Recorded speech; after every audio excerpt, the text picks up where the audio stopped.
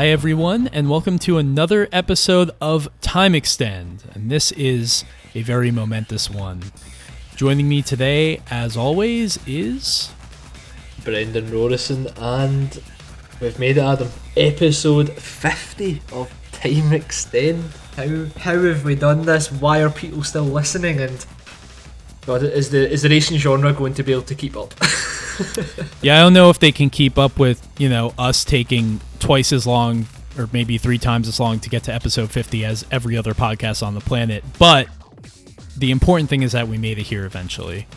And this episode took a while to put together for reasons that will become immediately clear once we dive into it. Because we wanted to do something sort of special for episode 50.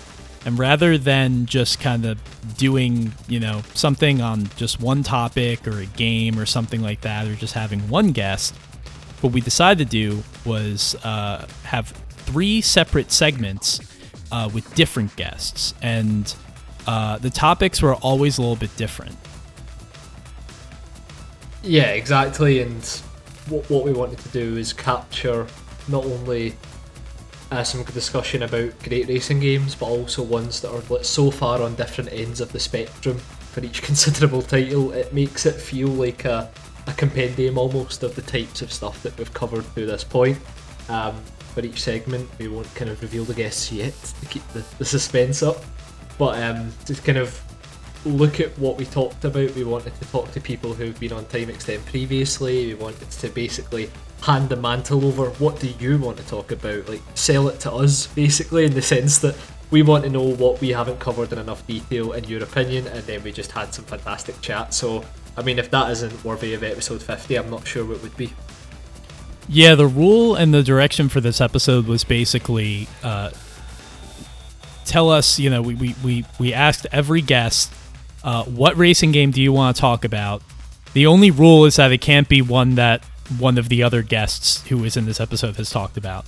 And I think the first segment, which is on the most obscure game that we will probably talk about, is there was never a danger of anyone stepping on that particular guest's toes. But yeah, we left it up. We left it up to guests to determine, and it wasn't necessarily like, hey, what's your favorite racing game ever that we're going to talk about? It could be something terrible. It could be something, just that is sort of interesting to talk about or doesn't get talked about enough. 2 of these games, that's definitely true. I was hoping somebody would come through with Driving Emotion Type S, but sadly no one did. So we will have to cover Driving Emotion Type S in the future episode, because I cannot think of another game as bad with more to discuss than that one. Yeah, I mean, we say it at the end of pretty much every episode now, but it feels like more and more titles worth talking about stacks up, and it's not because of any new releases, but it's just remembering all these kind of releases from previous years that now that we've covered all the main big hitters, the content from here on is going to keep focusing on these very specific areas of racing games that maybe don't get the credit they deserve, or titles as a whole that need a bit more kind of light shined on them. And like we said, that was almost the brief here.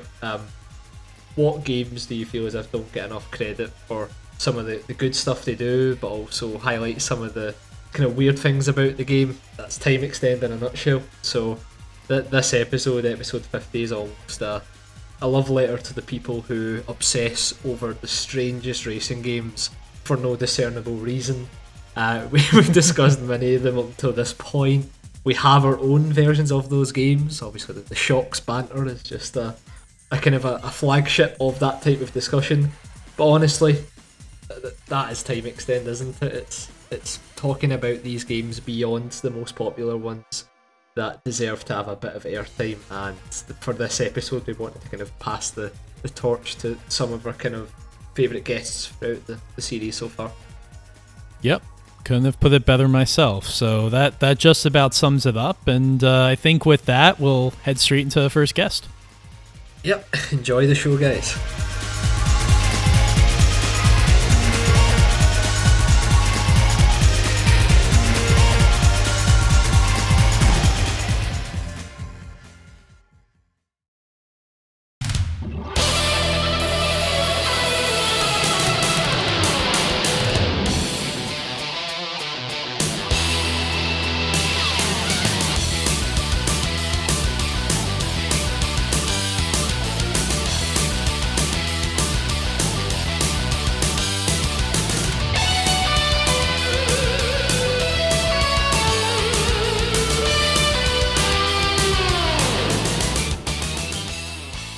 All right, so joining us for this segment is none other than Andrew Elmore. And Andrew, you got a weird one for us to talk about here. Give us a little bit of a preamble. What is this game? What did you find? I got a brand to maintain. So there is a racing series that I find kind of interesting that I don't expect would ever be getting its own Time Extend episode. So there was one entry specifically that I wanted to, that I think is at least worth having a brief discussion about. So Cave, who were famous for STG's shooters, shmups, if you will, to use the common parlance of our times, made all of these kind of budget toge, like mountain road drift racing games for Atlas in the 90s across a few different platforms. I first found Toge King The Spirits 1 and 2 on Saturn, which is where that started. And those games are interesting to me. They are aesthetically beautiful and amazing, but they are also early Saturn racing games. And as we know, the Saturn being a 2D powerhouse, the hardware struggles a lot with trying to load in complicated 3D environments at high speeds. So it's a little weird to try to play those. It's almost like it wasn't made for that from the start. Yeah, it's almost like it had a completely different... Yeah. So there's also Toge Max 1, 2, and G on the Sony PlayStation computer entertainment system. And Never heard of it. Of those, not familiar at all. You call McRae who? Yeah, so the only one of those that I have is Max 2, which, as far as I can tell, is a port of the second Saturn game, just expanded a little bit. I don't know if that's actually accurate, but it's been a while since I've played it, and last I did, I remember that being my kind of predominant impression. But I've heard G is very good. After that, there was Toge Max 3 on the PS2, which, weirdly enough, had a PAL release as Road Rage. I don't know what the level of familiarity out there is. It's not something I've ever heard anyone talk about, and there's not a ton of info on it out there. But that and the first one were the only ones that I'm aware of, at least, that got released outside of Japan. Because the first one was released on Saturn. Adam, you remember the name? I don't. It's Mountain... High Velocity Mountain Racing Challenge. There you go. That's it. Yeah. So have you played that? I feel like we talked about that before. So I have it. This is such a weird series because yes, it is. It's almost like, I mean, this is a bit of an extreme example if anyone knows. I know you know what I'm talking about, but it's almost like the Crazy Castle of racing games because it's had so many different titles. Like on PlayStation 2, there was one called Road Rage 3, and if you didn't know that there were two previous Toge games, you would not have known what this was because, I mean, was there even a Road Rage 2?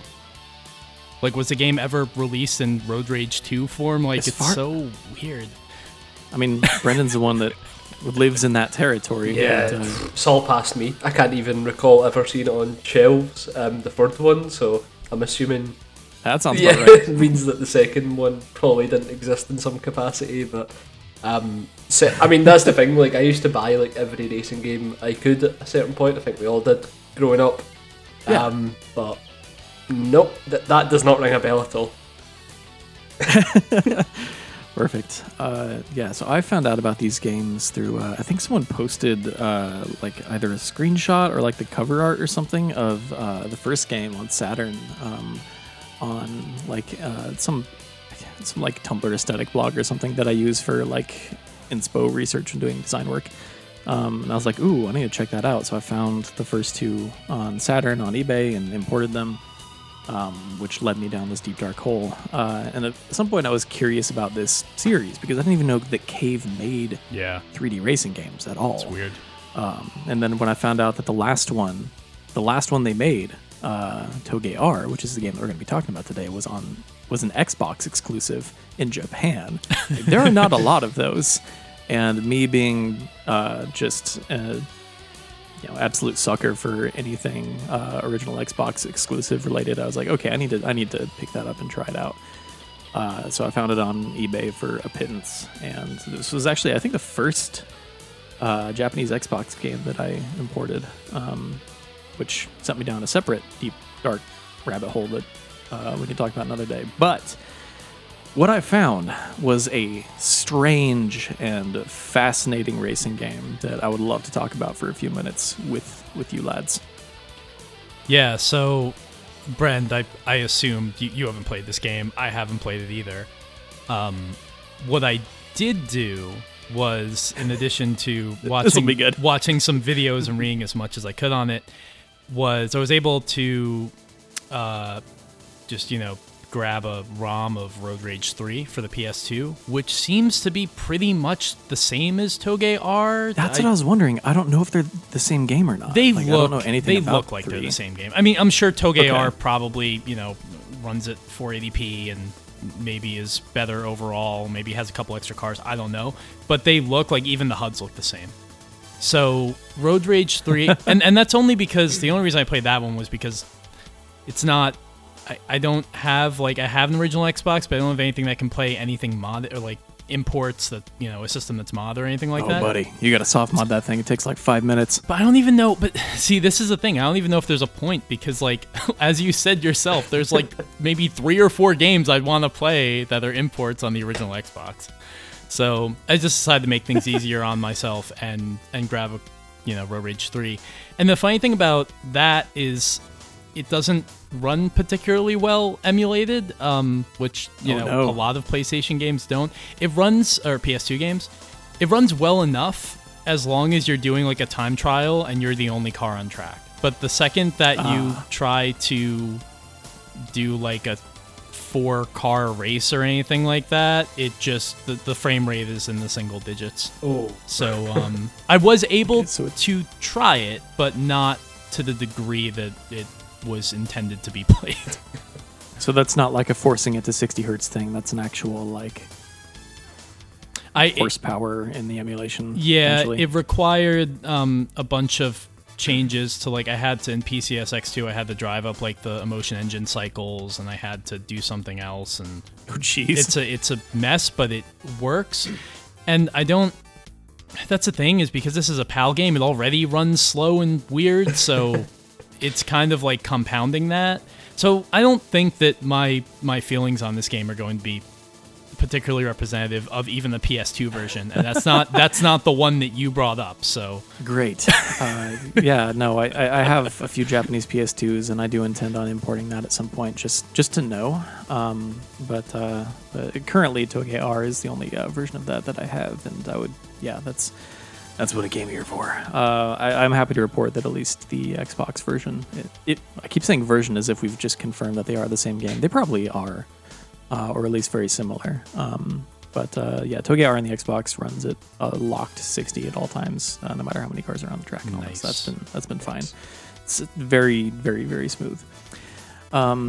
It's generally, it's kind of a budget series. It's not the most polished series in the world, but it is at least very interesting to me, which is always going to be more valuable in terms of my own personal priorities in weird games, especially cheap imports from this era. But it's, for being a licensed game, it has a ton of licenses. For being a budget game, it has a ton of licenses. I'm sure you flip through the car list and everything, but it's got all of the it's everything you would expect, right? It's all the the daily driver Japanese hits of the 80s and 90s. You've got multiple AE86 variants. Got a Sylvia, an S2000, a CRX SIR. There's that weird WRX STI version 5. There's an 83 Skyline in there. It's got a lot. They put the money up for this. One of the things I like about it is that whereas most games like this would have you buy a stock version of that car, when you're selecting the car, it already has been modified in some way. All of these cars have some kind of, slight body kit or different wheels, and all of the modifications look good. So it's kind of nice. I mean, some would argue maybe it takes the fun out of it, but also it's kind of nice to be able to just pick, an A86 and it already has some modifications made to it, because let's be honest, who wants to drive a stock AE86? Nobody. I don't even think you can find one in Japan. They all have are there any left at this point? Nobody wants that. Yeah. There's something about it, but I'm sure everyone that owns even a Corolla 11 GT for a while is probably going to do something to it. in my experience over here, it seems like it's mostly just people putting ridiculously loud mufflers on them. But At least give me some Watanabes. That's it. Yeah. There is at least in R, there's a lot of like kind of Shitoku battle level of customization and mod stuff you can do in the career mode. So you can start with one of those cars and then make those changes as you go. So it's not like you're stuck to the pre-customized versions. I think that's only if you're doing like time trials and like pickup races and stuff. If you play the career mode, all that customization stuff is in there. But I am generally not someone that plays through a lot of career modes in a lot of games like these. I tend to value the like kind of quick pick up and put down ability of older racing games. I think the last time I really like played all the way through a career mode was like maybe Most Wanted 05. And then obviously R4, because that's like you just sit down for an hour and play through the Grand Prix. Like that's a one sitting type thing. But generally, I kind of like I take my racing games in like snack bite sized varieties where I'll just like pick one up for an evening and then I'll play something else the next night or whatever. And this is really, really good for that. I feel like. It also helps, right, that it's in a different language, and so you probably couldn't get very far in the career anyway. Yeah, they did. Some of the previous games actually had a full-on like story mode with a narrative and everything, and that's not here. But I don't mind. That's my problem with Racing Lagoon, right? Like I finally got that copy from RetroCo a while ago, and I love it. It's amazing, but like, man, I wish I had any idea what was going on. Yep, the curse of drift games. Oh man, yeah. So speaking of which, I think the closest kind of analog to this is what got localized in the West as the TXR Drift series, and I have both of those games, and I like this a lot more. I know TXR Drift did that whole like they laser scanned all of those actual like Hokane roads and everything. Oh wow, I didn't know that. I just like playing this game a lot more. This game feels like nothing else, and I don't know how much of that came through in your emulation experience. Or a lot of that is dependent on what controller you were using as well. Yeah, I was using an Xbox gamepad, and again to reiterate, it was that one. It was a PS2 version, so whatever. Yeah, but it's weird because I feel like it starts out and it lulls you into this false sense of responsiveness, and then you try to drift, and you're like, the car is not turning enough. And then you discover the handbrake, and that kind of changes everything in this game. Yeah. The other side of that is that the thing that the emulation with an Xbox, like I'm assuming it was either a 360 or an Xbox One controller. One, but yeah. So those don't have pressure-sensitive buttons, which this game makes very, very deft use of. People forget the original Xbox also had pressure-sensitive buttons. It wasn't just the PS2. The difference is PS2 games used it. Like everyone played Gran Turismo 3 and was sold on that concept immediately, whereas on the Xbox it had analog triggers, so all the racing games used those. So the only time that pressure-sensitive face buttons on the Xbox really made sense was that port of Metal Gear Solid 2. Brendan and I have had horrific experience with pressure-sensitive buttons, particularly when we tried to play various PS2 racing games back in Scotland. Just because it destroys your hands after an hour. Oh god, it hurts so much. It hurts, dude. Like I even have that problem with Ridge Racer, like all of them. Yeah, Ridge Racer 5 is Ridge the worst. Racer 5 was the one that caused a few casualties. Yeah. Dude, do you remember the blister? It'll put you in the hospital, dude. Do you remember the blisters on my thumb? Like, holy shit. Mate, that was that one particular race though that you desperately had to beat, like doing it over and over again. There was no thumb skin left, like at all. Oh no!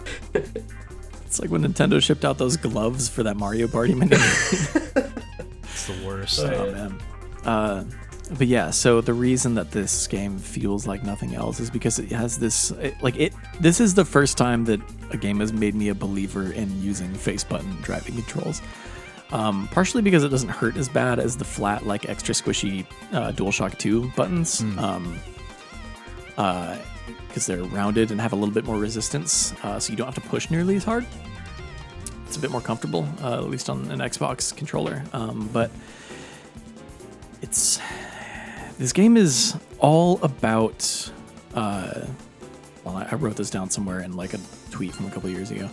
I said it's all about balancing thumb pressure between the gas and brake to adjust your wheel spin as you slide in and out of turns, which is kind of all drifting. Like all drifting is that, but like downshifting into second and then flooring the accelerator will give you much more control than tapping the brake into a chicane or whatever. Like that's the type of game this is. It's not concerned, like you don't need to hit the e-brake to swing the back end out and like Scandinavian whip every corner, which you kind of need to do in this game, and it desperately encourages you to.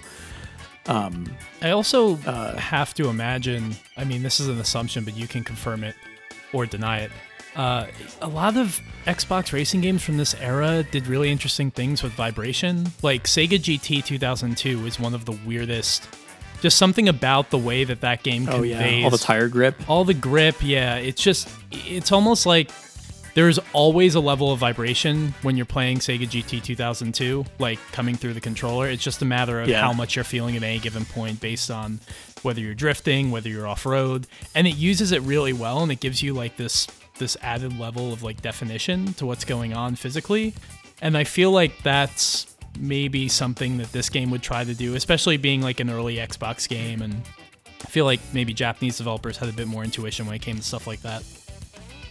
Definitely. However, this game does not have the budget that Sega GT 2002 does. Right. The only time that I really notice the vibration at all is these roads have the road paint, right? And the rumble strips and stuff like that. Yes. Yeah. The rumble strips in there are modeled very carefully. And that's what made me realize, and I don't know if this is actually what's going on, but what it feels like is that it feels like the actual physics engine is what's controlling the driving model. Because when you hit those rumble strips with just two wheels and you feel them go up a little bit and you lose control just on that side, and it pulls to the other side a little bit where the actual tire grip is, because the other tires are in the air for just a second, I was like, oh, this isn't a driving game. This is a physics simulator where I happen to be controlling a car, which suddenly made all of the like drifting mechanics make a lot more sense. It's really like, okay, did you guys ever watch Initial D? Yeah. Okay, you know the very first story arc, there's that whole like plot about when he's taking the 8.6 down the mountain, he dips the wheel into the like roadside curb to like fling the. So you can do that in this game? Really? Does it look as extreme as the early CGI looked in Initial D?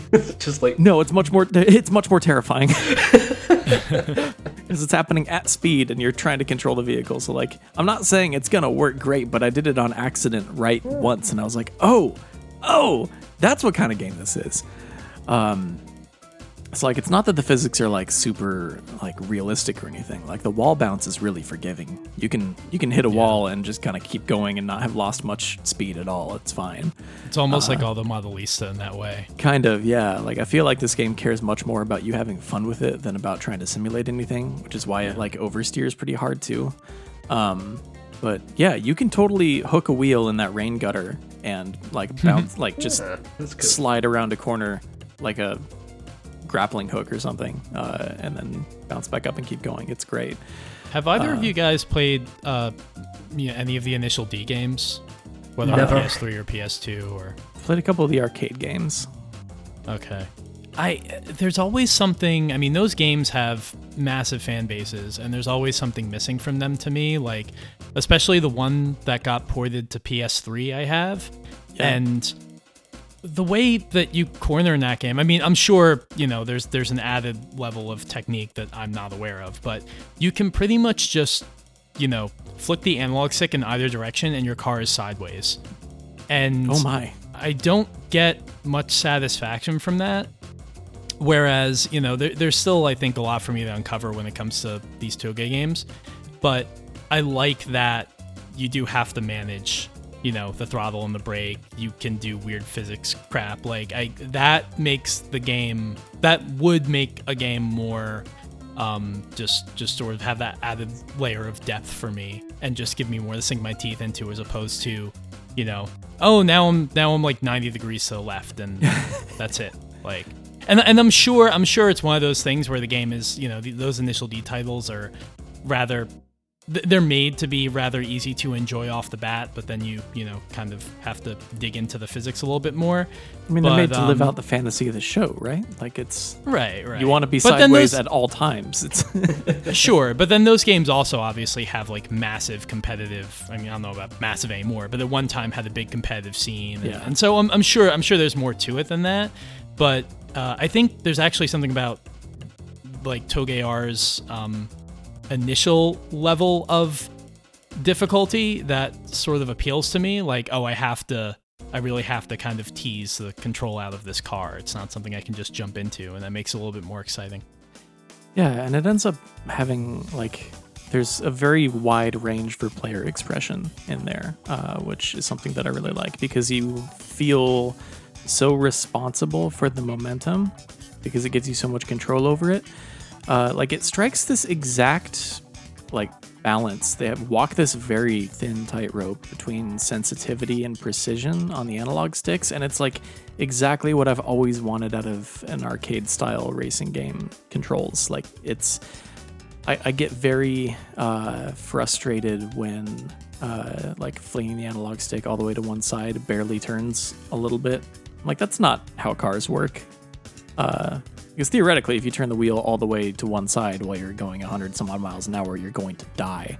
And it doesn't need to be that hard. But this definitely does swing a little bit more in that direction. Like, you're not going to roll it or anything, but if you push the analog stick all the way to one side, the game interprets that as like, oh, player really wants to turn this direction, don't they? So it swings pretty hard. Like, it, like, compared to most other like arcadey racing games, it probably feels like a lot of oversteer, but I really like it because it gives you so much, like, fine motor control, and it's just, like, it's really weird. It feels like nothing else. You're constantly feeling the wheel spin in your hands, and, like, you're constantly riding the line between grip and slip like a bike, but once you kind of get into that headspace after a couple practice laps, it feels really good.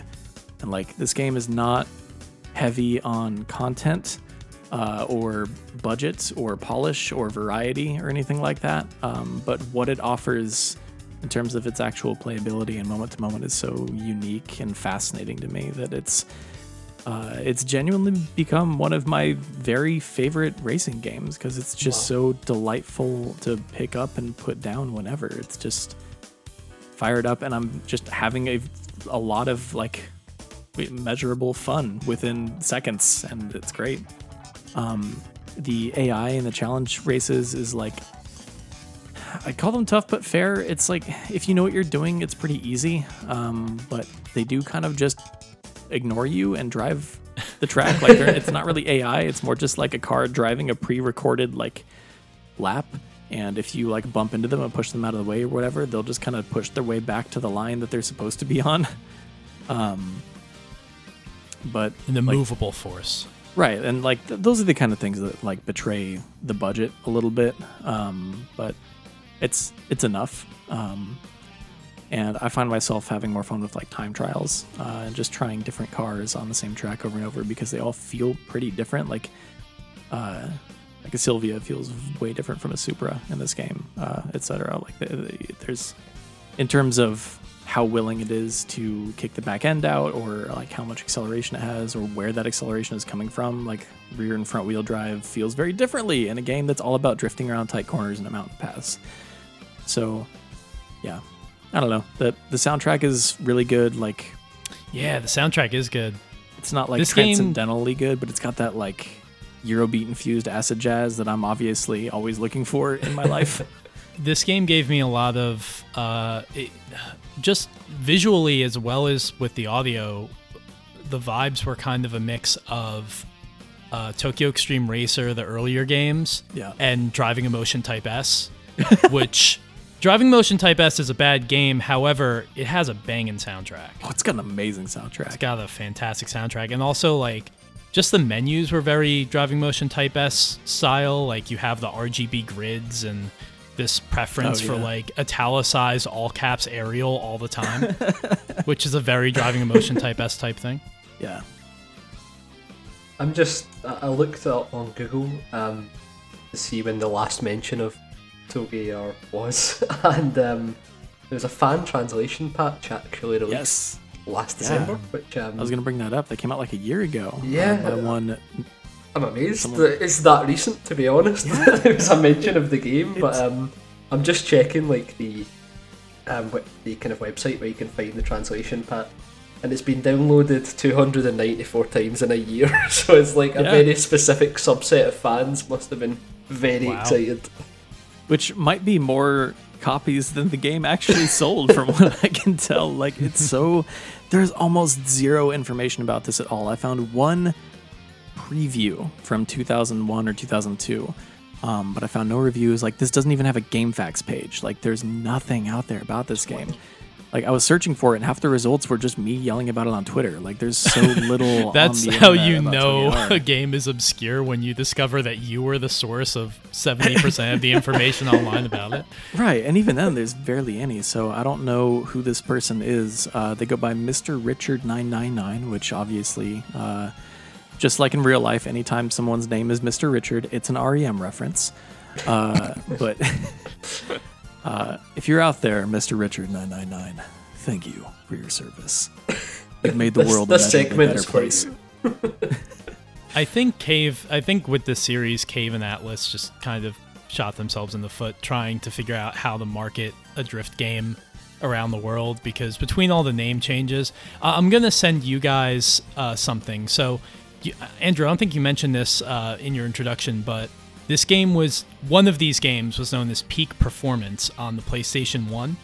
I didn't even know that.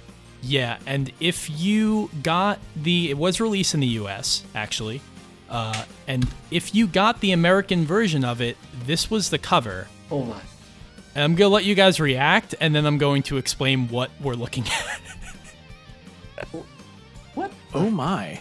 That. So, I have questions. so what they did was they took Toge Max. This one was Toge Max Saisoku Driftmaster.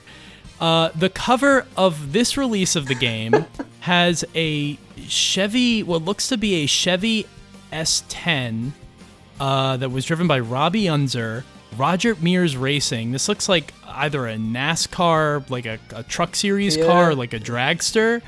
And then it's got like, I think I see like a motorcycle in the top right there. I see a Celica Pikes Peak car, the yellow one. There's a Pikes... Whoa, wait, I didn't notice this. This game is sponsored by the Pikes Peak Hill Climb. But as far as I can tell, this is just the packaging for a port of one of the Toge games. So this is the first game. Literally...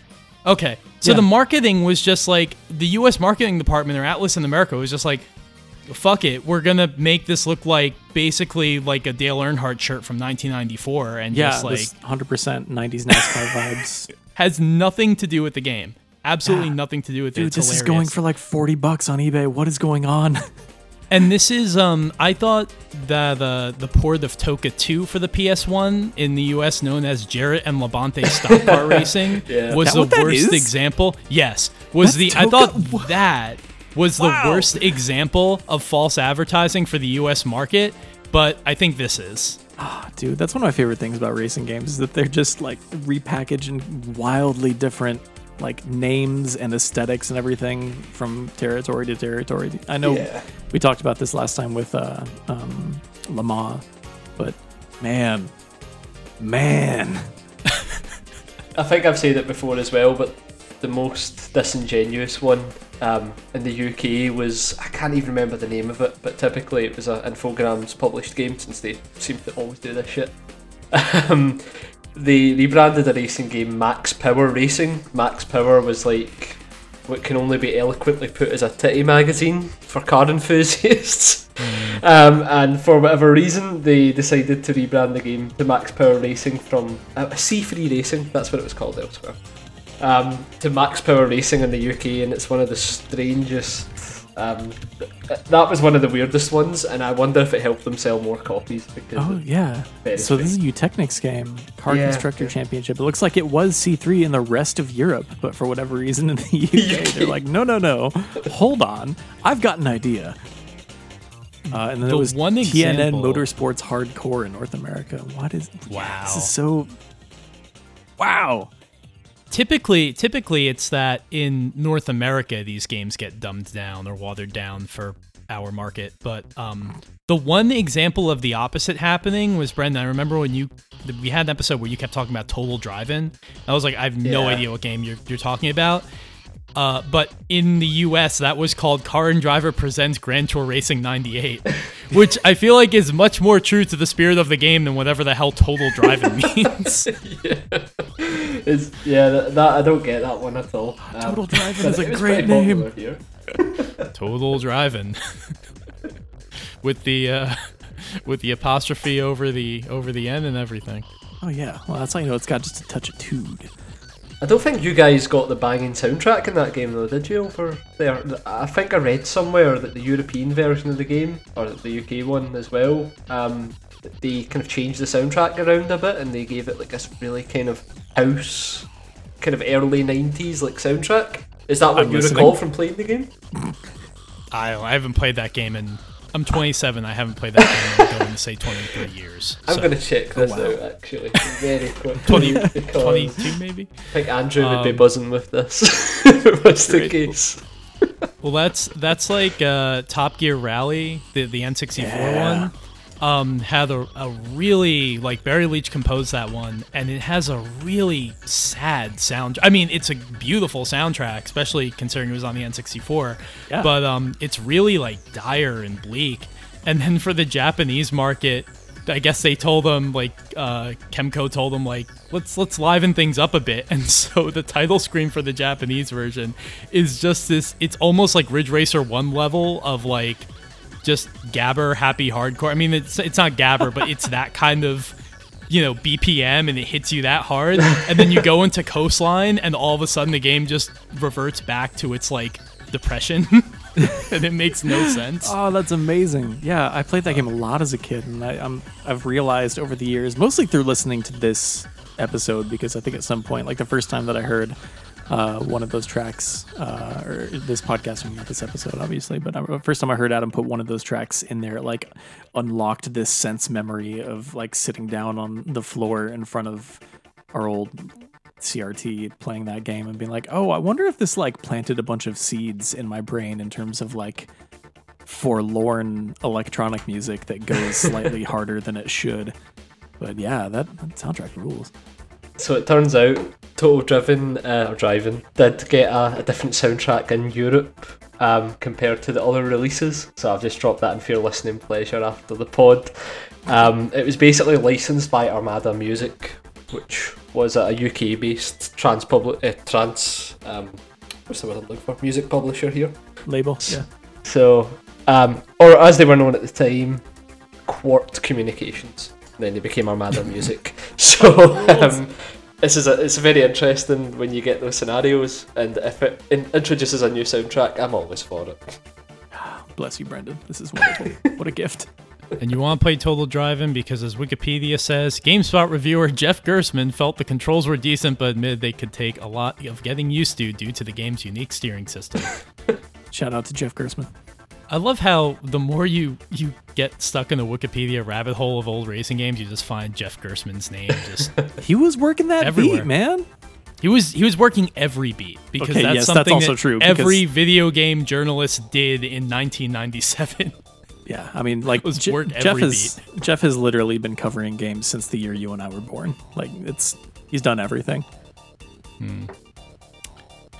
Well, I know we wanted to keep this one short, but this is almost long enough for a regular Time Extend episode. Oh, so crap, I'm sorry. No, it's fine. Any parting thoughts from either of you on Toge R before we end this one?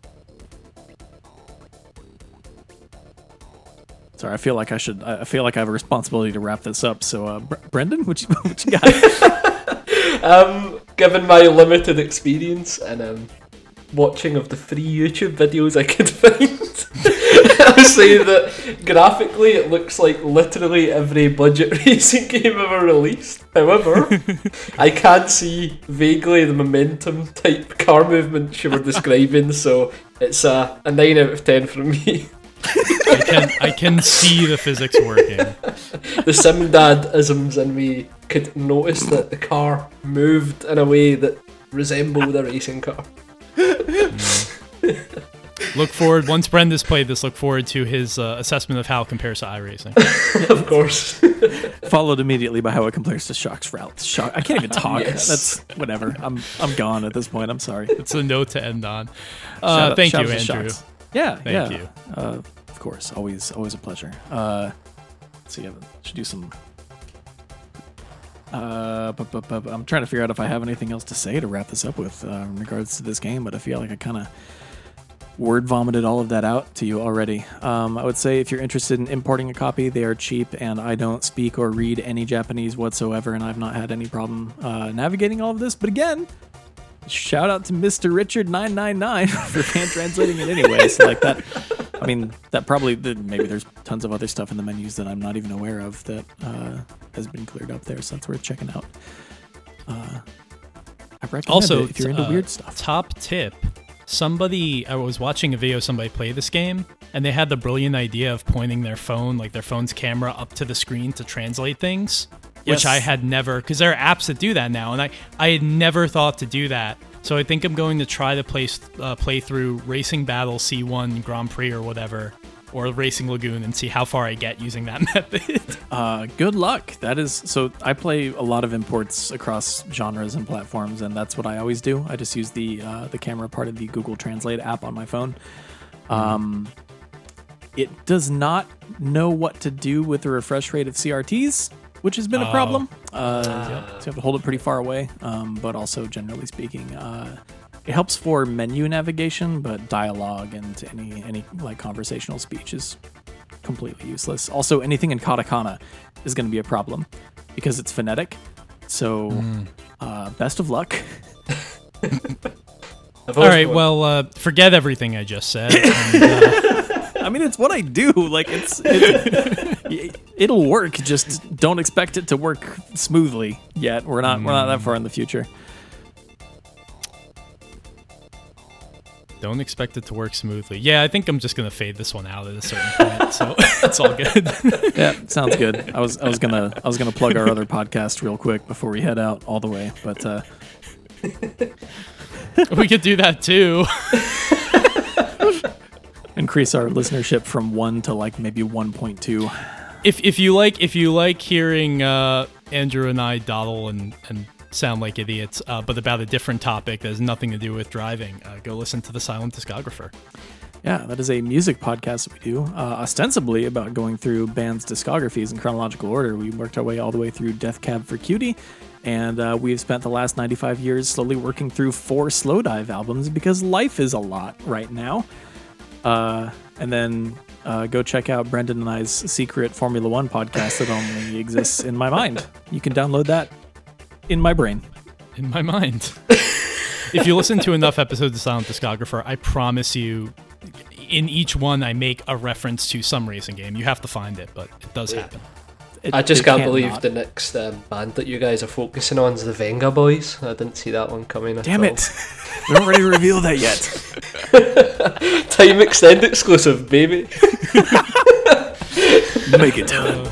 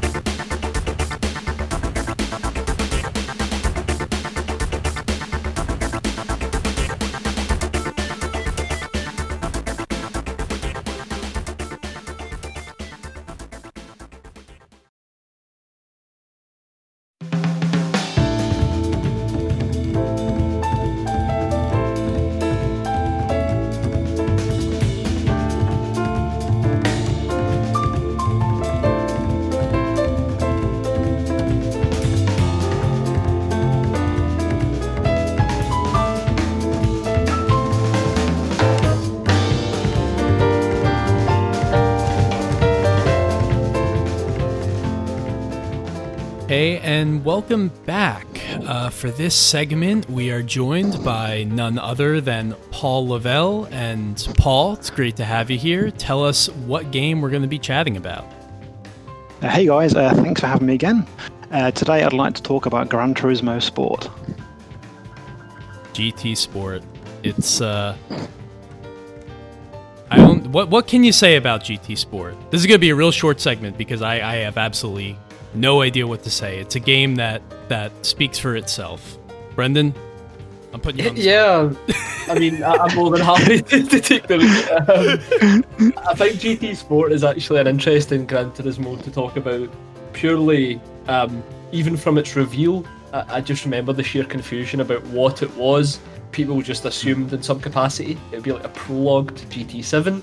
That still might come to fruition. Or they kind of seen it as a get out for Polyphony in terms of trying not to make a fully fledged GT title. I think though, with the benefit of playing it across many years now, seeing how it's grown, seeing how much Polyphony has committed to the esports bit, so to speak, I think it's one of these Gran Turismo games that will be looked at, say, in 5-10 years more fondly than some might feel about it now. Because let's be honest, compared to the other games in the series, it really does offer something that was just not easily accessible in many racing games prior to GT Sport kind of flagshipping it. Good, clean racing with a system that's built from the ground up to facilitate that. Yeah, that's all, Wow, I really cannot put a thought together right now, can I? Paul, what? I guess why did you want to chat about GT Sport, and what is it that interests you about that game in particular? Because we've talked about it a lot on the podcast before. Yeah. I think it's safe to say it's one of our favorites. But it is shockingly hard for me in this moment, for whatever reason, to just take a step back and be like GT Sport. So. Yeah, what is it about GT Sport that gets to you? I mean, really, it was what Brendan said, but it's how accessible it is to get into an online race, and the entire game being based around it. And I guess it's accessibility in a lot of ways in that game, whereas it's not the most realistic racing game in the world, but it kind of makes it, it just does enough to help you when you're driving around. Like we've done it in our GT sessions when we've played it. And it's such a good, easy game to play, but it doesn't ever feel like nurtured, like it's taking sort of anything away from you. It's just a nice game to play, to drive. It feels great, it feels realistic, and it gives you the emotion of driving these high performance cars. And it's just a nice game to play. And I think and like I said, it's really interesting that they changed it so much for this game. And selfishly, I had for me it was a perfect game to not have a big career mode, because I had a child during the PS4 generation, so I have less time to play games now. So a big 100-hour single-player career mode wasn't something I was particularly interested in doing again. To have a game where you can just jump in for half an hour or an hour and do a load of multiplayer races, really good racing, with a very, very solid network connection. It's perfect. It was great. It is strange to think about how, when that game was announced, it was a really questionable thing for the series and for Polyphony, because we all wanted Gran Turismo 7, obviously, because who wouldn't want the biggest possible, the next big step in that series, especially if you're a longtime fan. And instead we got GT Sport, which I think in the beginning was like, nobody really knew what the hell it was. Some people were like, oh, this is just prologue.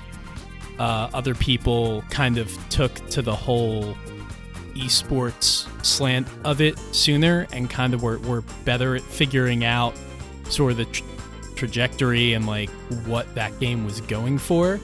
But I think it confused a lot of people. And I just remember when I played it for the first time, which was during that really lengthy beta session that they had a couple of months before the game release. I remember it came out in, I think, October of 2017. And then back in I don't know, like April or May. It was like late spring, early summer. They had that beta, and it was fantastic. Like right off the bat, the ease at which you could, there had to be online in that beta, right? I think it was. It was online racing and online leaderboards competing. I think, yeah. Just because I remember.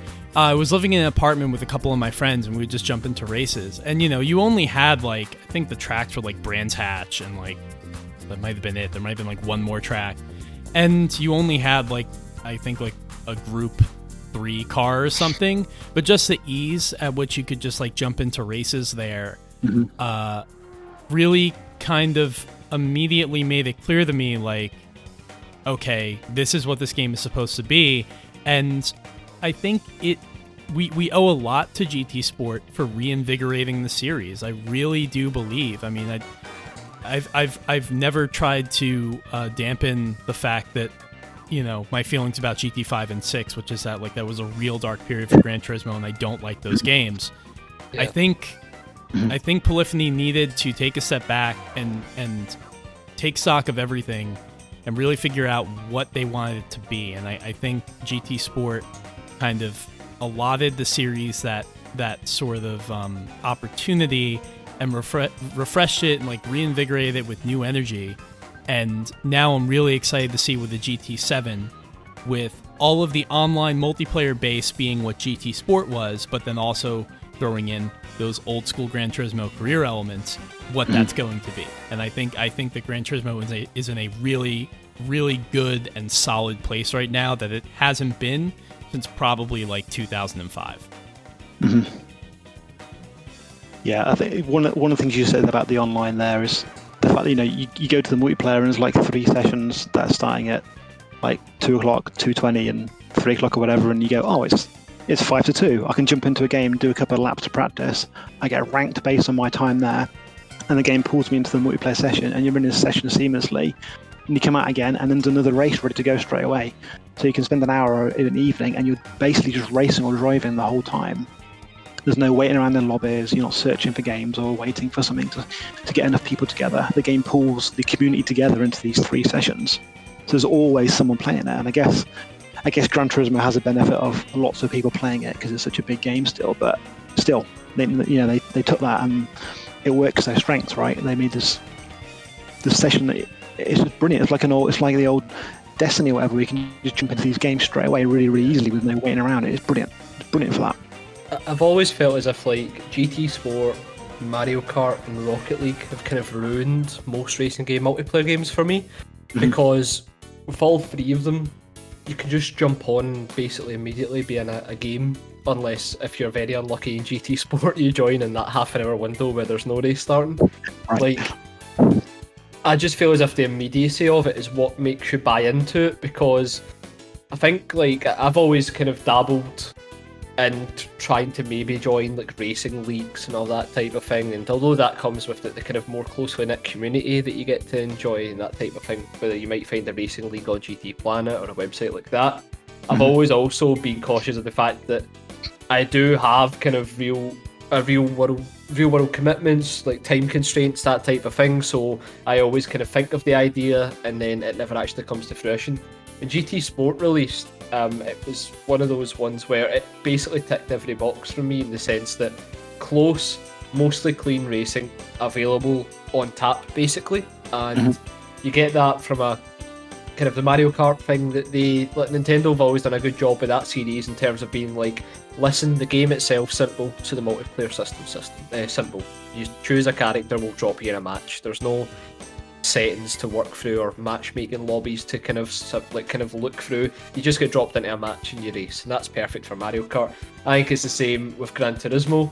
I think, like, if you can have the kind of sportsmanship system and racing level system in place that facilitates that quick matchmaking, it's just it's perfect, and it was what really started to get me to actually race a bit more seriously online as opposed to just sessions with friends, which of course the game also offers. So it's ticking both those boxes.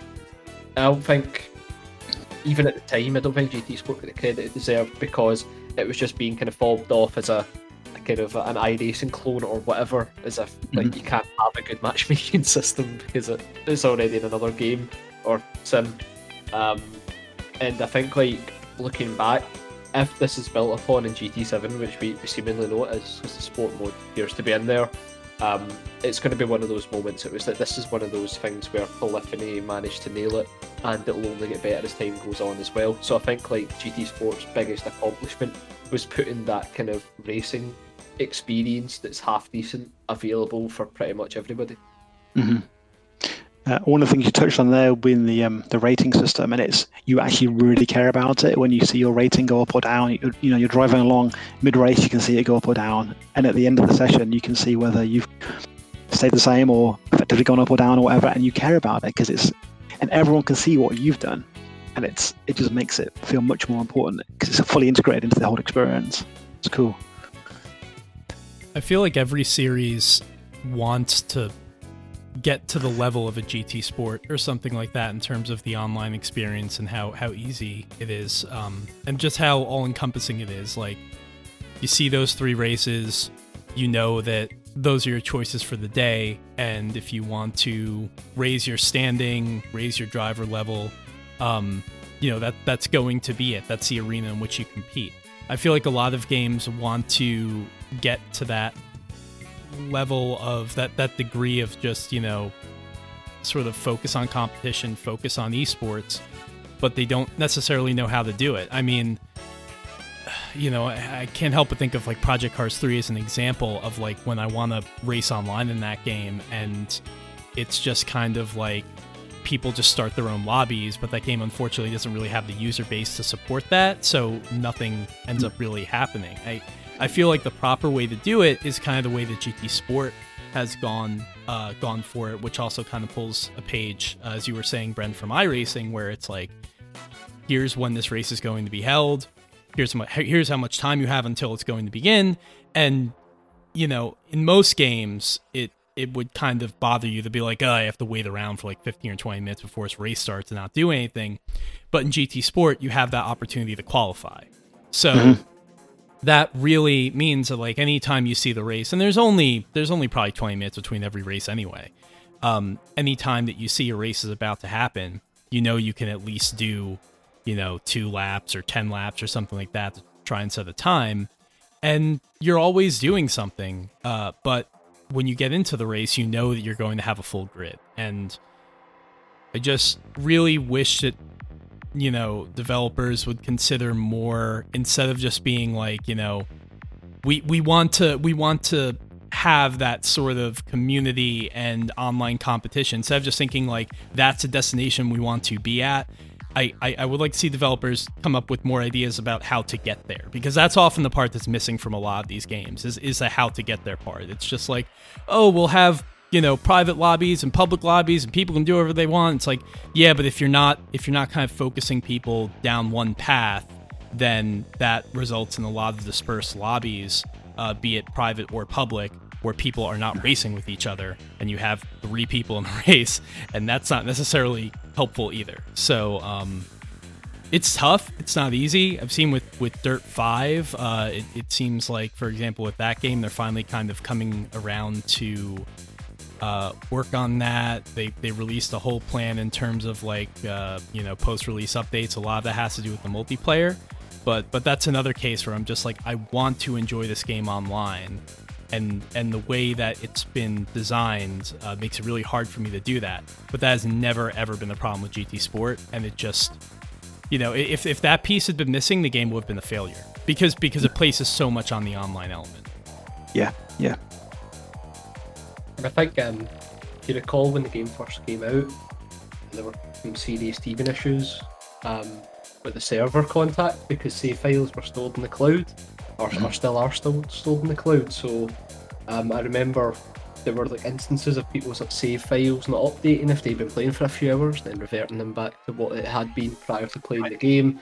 And naturally, just because of the rapid shift in direction, the kind of whiplash that some of the longer term fans had from that, it was just this immediate kind of disregard for GT Sport that it was a failure. And thing is, once that narrative starts, it's very hard to stop. I think game we always reference, Drive Club, is a good example of that, where if the kind of launch for an online focused game is botched, it can be very hard to right the ship. But the good thing is Gran Turismo just has so much goodwill towards it, and it's a long-standing franchise that Polyphony, I think they were learning just as much as any of us were to adapt to this new style of Gran Turismo game. So it wasn't a smooth start, but I think there was enough there to see that this could grow into something potentially great. And then, in typical Polyphony fashion, and it's something we do take for granted sometimes, the level of support that they've added in that game through cars, tracks, like it would be a crime not to mention that side of it as well. Absolutely, yeah. That's kind of one of the things I was going to talk about next, was the content delivery. And the only paid content they did in that 3 years was the Lewis Hamilton stuff, which was very cool. But it was every month you were getting free cars, and sometimes you get a track or a game mode. They did the single player stuff as well, but it was always the cars. And Kaz put them on Twitter as silhouettes, and it always made fun. It was quite mystical and special. People working out what they were, and then the cars were out, and they were all great. And it's incredible support. Thinking about things like other games that had done that, like Burnout Paradise was a good example of how much support that game had after it came out. It was amazing. But yeah, GT was cool. And even like up until recently, right? The new Yaris, the GR, the four-wheel drive car got released and stuff. It's cool. It's good, man. It is a very polyphony thing, isn't it? Where I think they come out with a statement of some sort saying like, okay, we're dialing back kind of ending support for GT Sport, and it's still like, here's a few cars. We'll throw in another one. Go on then. It's just like they constantly keep going back and adding even more. Because Adam, I always like seeing your reactions, because it's like you always just seem so hyped whenever they add anything to this game.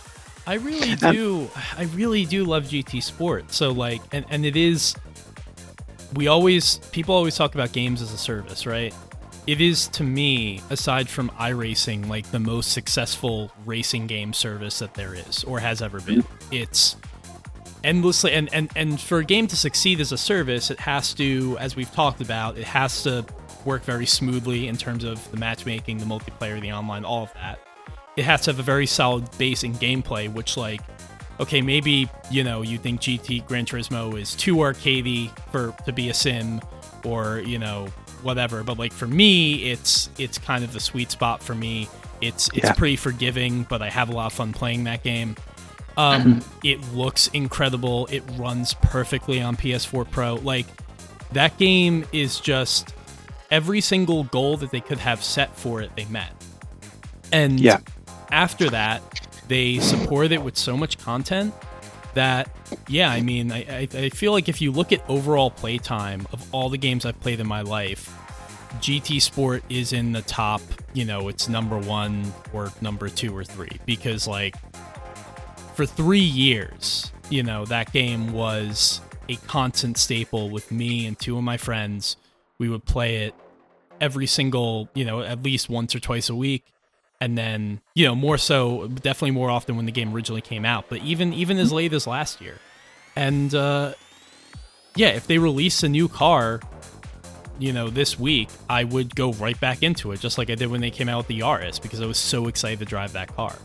They've just totally aced that aspect of it. Yeah, it's a very well balanced game, isn't it? Like you said, like visually, it's amazing, and it's not the most realistic handling game in the world, but it is that sweet spot of it feeling authentic.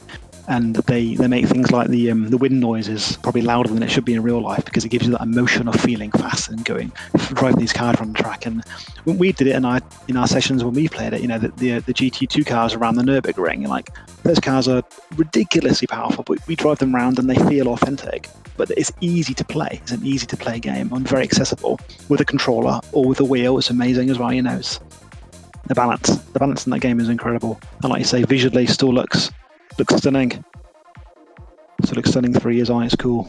Yeah, I'll play Project Cars 3 on PC, or I'll dip into various games on PC, whether it's F1 or Dirt 5 is probably, I feel like, maybe the most impressive looking game visually on PC right now. And Gran Turismo Sport on the PS4 Pro, I think, is still maybe the prettiest racing game there is, because like, it doesn't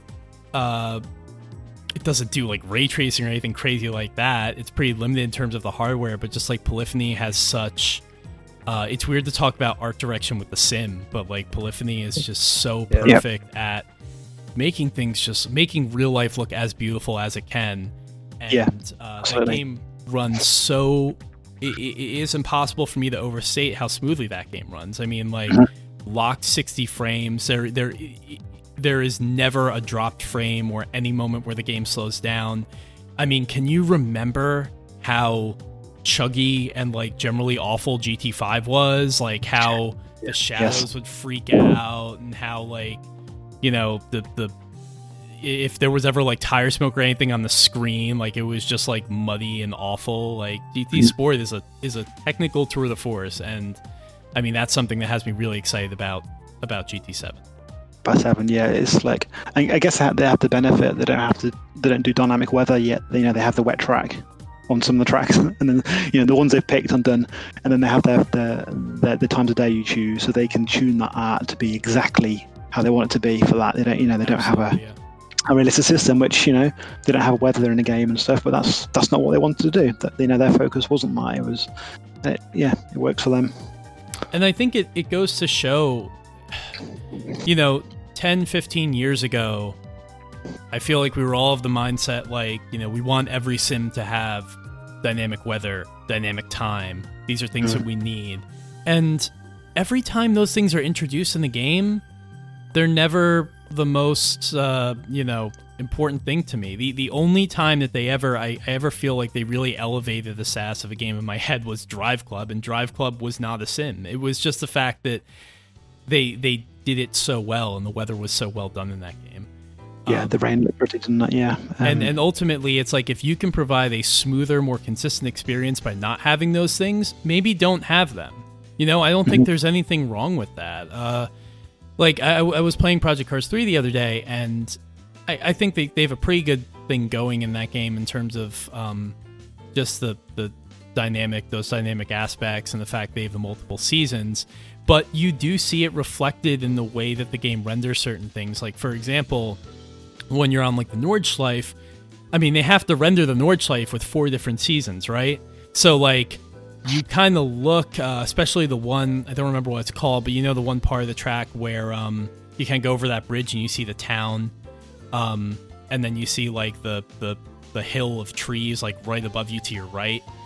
Right. It's all just kind of it's a cardboard trees, which obviously like a lot of games have to do that up there because the Nürburgring is so many trees, but like it's all in that X pattern, and you can actually see where it intersects with each other when you look back, and it's like, ugh, that doesn't look good. And I know I'm the kind of person who obsesses over these things. I know most people don't obsess over these things, but but no, I have always been someone who thinks that the more focused, the smaller but more focused and quality experience is endlessly more preferable to the bigger experience of varying quality. And I like that, especially after GT5 and GT6 days of 1,200 cars, and most of them are from the PS2 and all the old tracks and all that crap. I like that they just decided, what we're going to do? We're going to make the best possible game we can make, and in doing so, just kind of limit it to what works.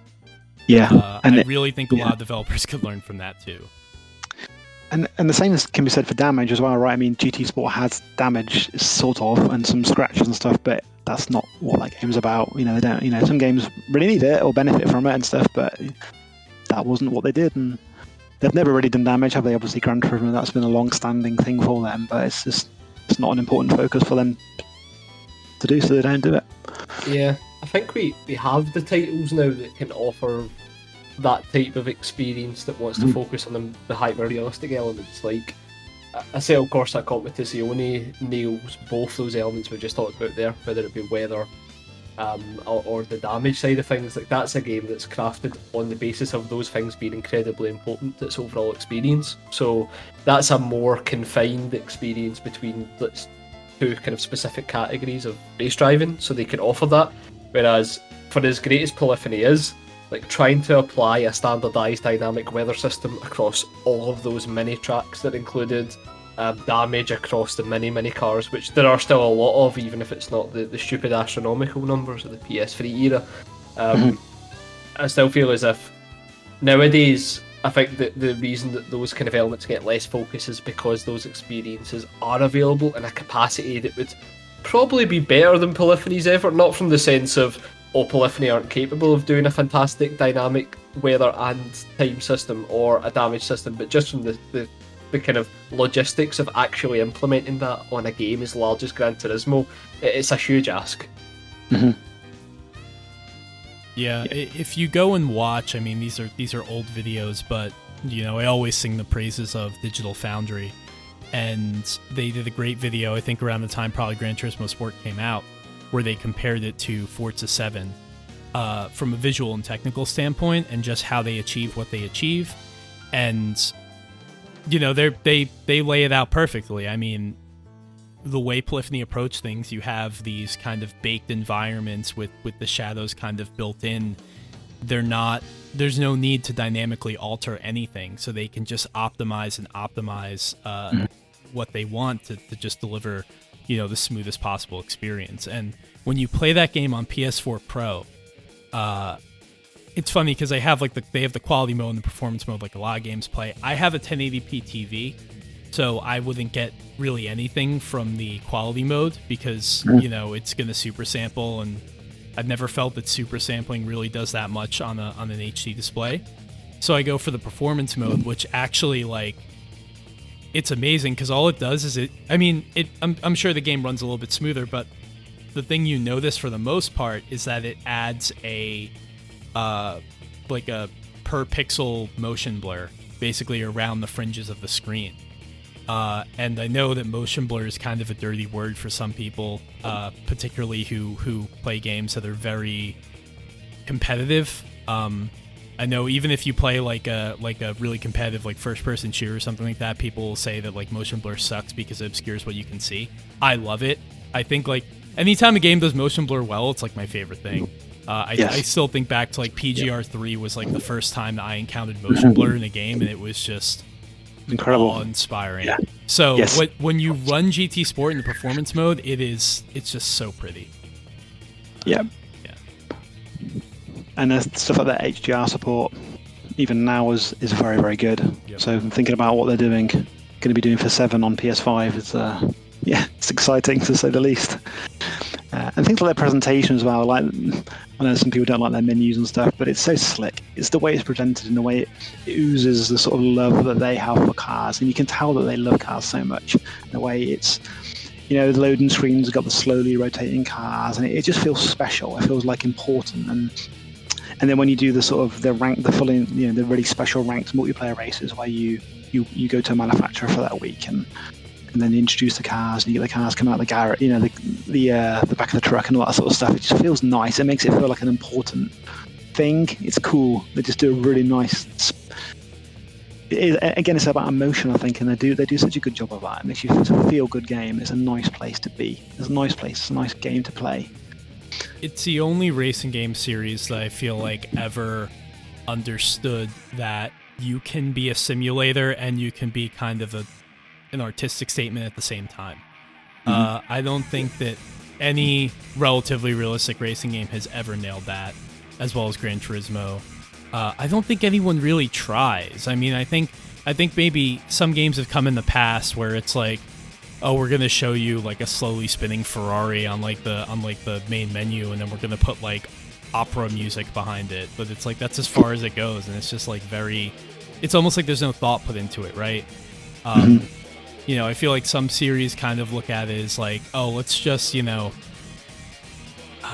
let's just kind of focus on just like the car, right? As like the idea of like, you know, once you see, I don't really know how to put this, but just like that, we don't really need to kind of dress it up in anything, right? It's just like, you know, you have an appreciation for cars we expect as a player, right? So if we just, you know, put these cars in the game and render them at the highest detail, isn't that enough? Gran Turismo does that, but it goes a step further. It just like, I mean, the music in the main menus and stuff like that. The whole Brand Central thing, as you say, and I think that was really something forged. Like GT4 was really the first game in the series to really take it to that level, which is one of the reasons I always appreciate GT4. I would just love to see someone else try that. You know, I think it's something that this genre could really use, but I also think that maybe it is an issue of budget, you know, because for the most part, like, it's hard enough to make a good sim that's, you know, accurate and playable and fun. It's even harder to then find the time to do all these really amazing presentation things, right? Yeah, time and budget. Yeah, it would be. Typically, I guess. One of the things that I love about when you start a race and it does that blurring effect of the car, and the car comes in out of focus from the front and the back, and it's just so cool. It's just special. I love how when you're in the loading screen, you see like the interior and the exterior view of the car at the same time. Yeah, it's very cool. There's a lot of things it does that could be improved, and like we've experienced that ourselves. You set your online lobby up, you can't invite your friends to it; they have to come in. The tire selection stuff is just that they're still not fixed. Like 3 years later, where the host changed the tires and doesn't change everyone's tires. Everyone has to go into the car and do it themselves, all that stuff. But it is funny that they've never once Gran Turismo has never adopted just the PlayStation lobby invite system. Since day one, it's like you have to go into the game's menus and sort by friends who are playing the game, and then join that way. I can't just do what I do in every single other PlayStation game and just send you an invite. I don't know why they've gone that route. I don't know if it's like a philosophical thing on Polyphony's part, or if it's just like the way they've designed things. There's just a roadblock there. It works well enough, but it's funny they don't even tell you that. The first experience everyone always has when they play a Gran Turismo game online is like, wait, why is there no invite button? and then you have to like kind of dig through the menus and find it in the game rather than like in the PlayStation OS. It's funny. That's right. I mean, maybe with PS5 they'll have the player card system, on the front end of the PS5, where it will say, a player is your friend is playing this session, join him straight away. Maybe they'll have some like that, but hey, who knows? Yeah.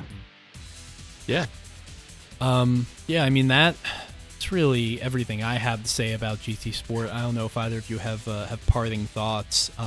We've talked about this game a lot, obviously, but yes. It's just one that I think when we look back, I don't think it's gotten the credit it really deserves, and I think that when we look back, it's going to be more remembered more fondly, looking back into the past than it is maybe in this moment. Yeah, I would agree. I think because there wasn't a mainline game on the PlayStation 4, I think that kind of initial bitterness some people will have who just didn't get on with GT Sport will have that now, but I think over time it will be looked at more fondly, but also over time it'll also be deprecated and unplayable in a large part. So I guess it's a bit of a double-edged sword in that regard. But yeah, I mean, closing thoughts wise, I also just wanted to bring up the way in which they decided to handle like the kind of racing classifications within the game, having proprietary like Group 4, Group 3 type racing. That's something that I really enjoyed because it builds up that this is Gran Turismo's version of Motorsport World as opposed to this is the real world Motorsport being replicated. I know some people might not like that, but I like to think it just gives Gran Turismo once again that little bit more personality where you're like, I wonder how Polyphony are going to make the Beetle fit into this class and that type of thing, and they come out with those original designs. It's really fun. For me, that's what I would prefer over something like Vision Gran Turismo. I feel as if this is a more kind of palpable Motorsport possible variants of road cars is something that Gran Turismo has always done well, and actually kind of making that into the core focus of the game is something really cool when you think about it. It's also quite well balanced. I mean, some people would take objection to that, but look around. I don't think there's any game in any genre that's like perfectly balanced. There's always a gun in an FPS that's like stronger than other guns or whatever. I think Gran Turismo for the most part is pretty balanced, GT Sport, and I think like, okay, when there's a car in a class, like say the Megane in Group 4 that's like too strong, there'll usually be an update that will knock it down a few pegs. It's kind of always changing. It's not like, the days of I remember when I played Forza 4 on the Xbox 360, and if you wanted to win every race, all you had to do was like modify a Viper ACR to have an all-wheel drive drivetrain, and that was it. You were at that point you won the game. Right. They do kind of switch things up, so it does bring skill to the forefront as opposed to just get in the best car and win everything. Mm-hmm. And they've got a balance of power, which works nicely without making the field car color of the cars feel all the same. The cars all feel different, but they're matched nicely with that function. That's cool. Yeah. So we're all on board then. GT Sport is great. Yeah. It's also, we have to say, like, it's a go-to game whenever we try to get people together, you know, not talking about like the big, like the TG events or anything like that, but just when we're trying to get the community together. It's a game that everyone has. It's a game everyone knows. And that just makes it kind of easy to just put together a lobby on whatever night. I mean, a lot of the cases in the Gran Turismo, or sorry, in the Time Extend community, it'll just be like, hey, you guys want to play tonight? And it'll just happen. I'm not usually there because, you know, I'm a bunch of hours behind everyone. But I'm glad that it's kind of become that thing. Because I don't really think there's anything else that can take its place. I don't think so. Like we said before, already said, it's an easy game to play, but it feels, you know, it's exciting, and it is just that right balance. It's just a nice place to be. Like I said, it's cool. It's a special game. GT is. I don't know about you guys, but I'm really wanting to play some GT Sport now. So I think I might go do that. All right. Well, Paul, thank you so much for joining us for this segment. Always great to have you on the show. Yeah, thank you again for inviting me. It was very kind. I was almost going to talk about Rage Racer, actually, especially as you've got it as the new art. Because Rage Racer is that's a brilliant game. Maybe we'll have to have you back on for a Rage Racer episode, because that's one that I forget, but like we've never really talked about. We've had shows for R4, and we've had we had the whole Ridge Racer show, really. But we kind of brushed over Rage, I feel like. So I think that's what we need to dig into. Yeah, I think it never gets talked about as much, because it's not a numbered one, although Revolution wasn't either, I suppose. But yeah, it always gets left out, I think, in the conversation somewhat. So that'd be cool. It's the grungiest, most emo Ridge Racer, and therefore, in my opinion, that makes it the best.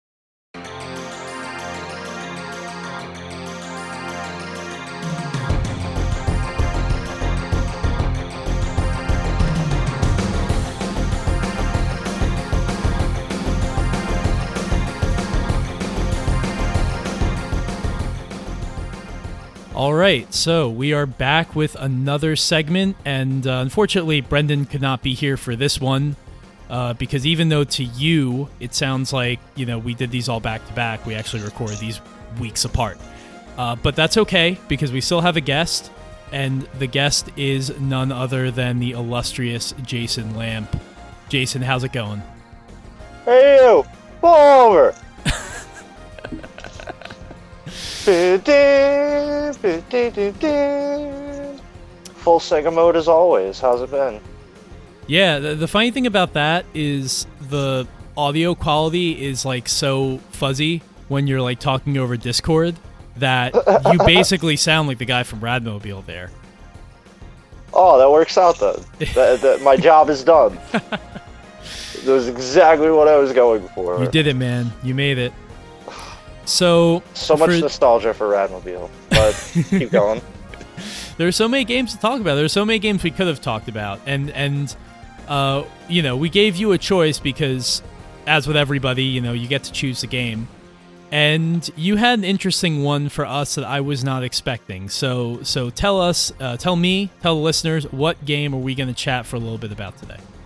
So we're gonna chat about one of the Saturn racers that I think is a little underrated in recent days. F1 Challenge, also known as F1 Live Information in Japan.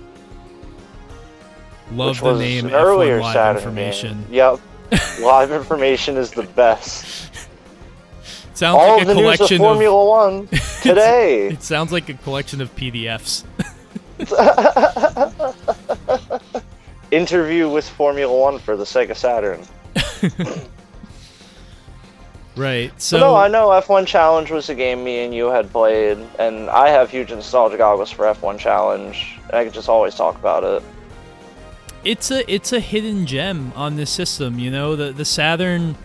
I think the Saturn has its reputation for really being a racing game fan system, and honestly, I don't really know if I totally agree with it, having played most of the games, because most of them are not, you know, you think like, oh, Sega Rally, but it's like they're not all at like Sega Rally caliber. But Now, have you played most of the US ones? Have you played any of the import ones? I've played some of the import ones. I've played I've played Gale Racer, aka Radmobile.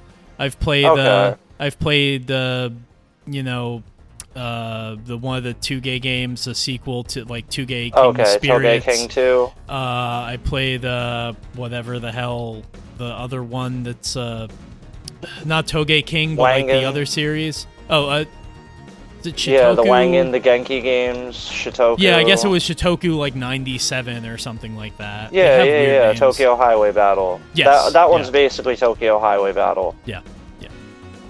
I don't know. I find that they're very hit or miss. You know, there are games that they always seem to not be quite there. You know, I would actually say that when I think of my favorite Saturn racers that weren't made by Sega, I go to this. I go to the port of Wipeout, which runs at a slower frame rate than the PS1 version, sure, but it's the same game, and it still plays really well. It's got a good Hey, soundtrack. Wipeout 1, and they even got Wipeout 2097. Wipeout Yes. 2097 came out on Saturn. Although not here, and also that version runs at an even lower frame rate. I've seen recording of that game, and it looks hard to play. It looks like Wipeout in slow motion. I've burned a copy. It is hard to play. I've even burned the Japanese copy, and it still runs a little slow. But yeah, when it comes to like Saturn racers, the ones I usually have in mind, or F1 Challenge always comes first in mind. Then Manx TT, Manx Sega Rally TT 95, Superbike. Passing the Checkpoint. Passing it. I love that one. Welcome That- to the exciting world of TT racing. The Evangelion intro, the best. Yes. I had played that a lot in the arcades back in the day. So there was an arcade at a mall by me that, as Sega stuff was coming out, we'd get like all the new Sega stuff that was coming out. Like when the Model 2 games were coming out, like Sega Rally, Touring Car, Daytona, those were there. They had Sega Super GT, Daytona, Manx TT Superbike. And then just over the years, like I got to play the really high-end Sega racers as they came out. And then the Saturn ports just were an extension of that. Yeah. Yeah, I find F1 Challenge's existence interesting for a couple of reasons. One is that it's a Sega Sports branded game, at least it was in the West, even though it was not developed by Sega. Yeah. And it's one And of those even if I remember right, cases- Sega Sports was only on the intro. I don't even think it was on the box, or it might have been on the box. I don't have the box with me. I think it was on the box, but I can't quite remember. That's weird. Um, Yeah.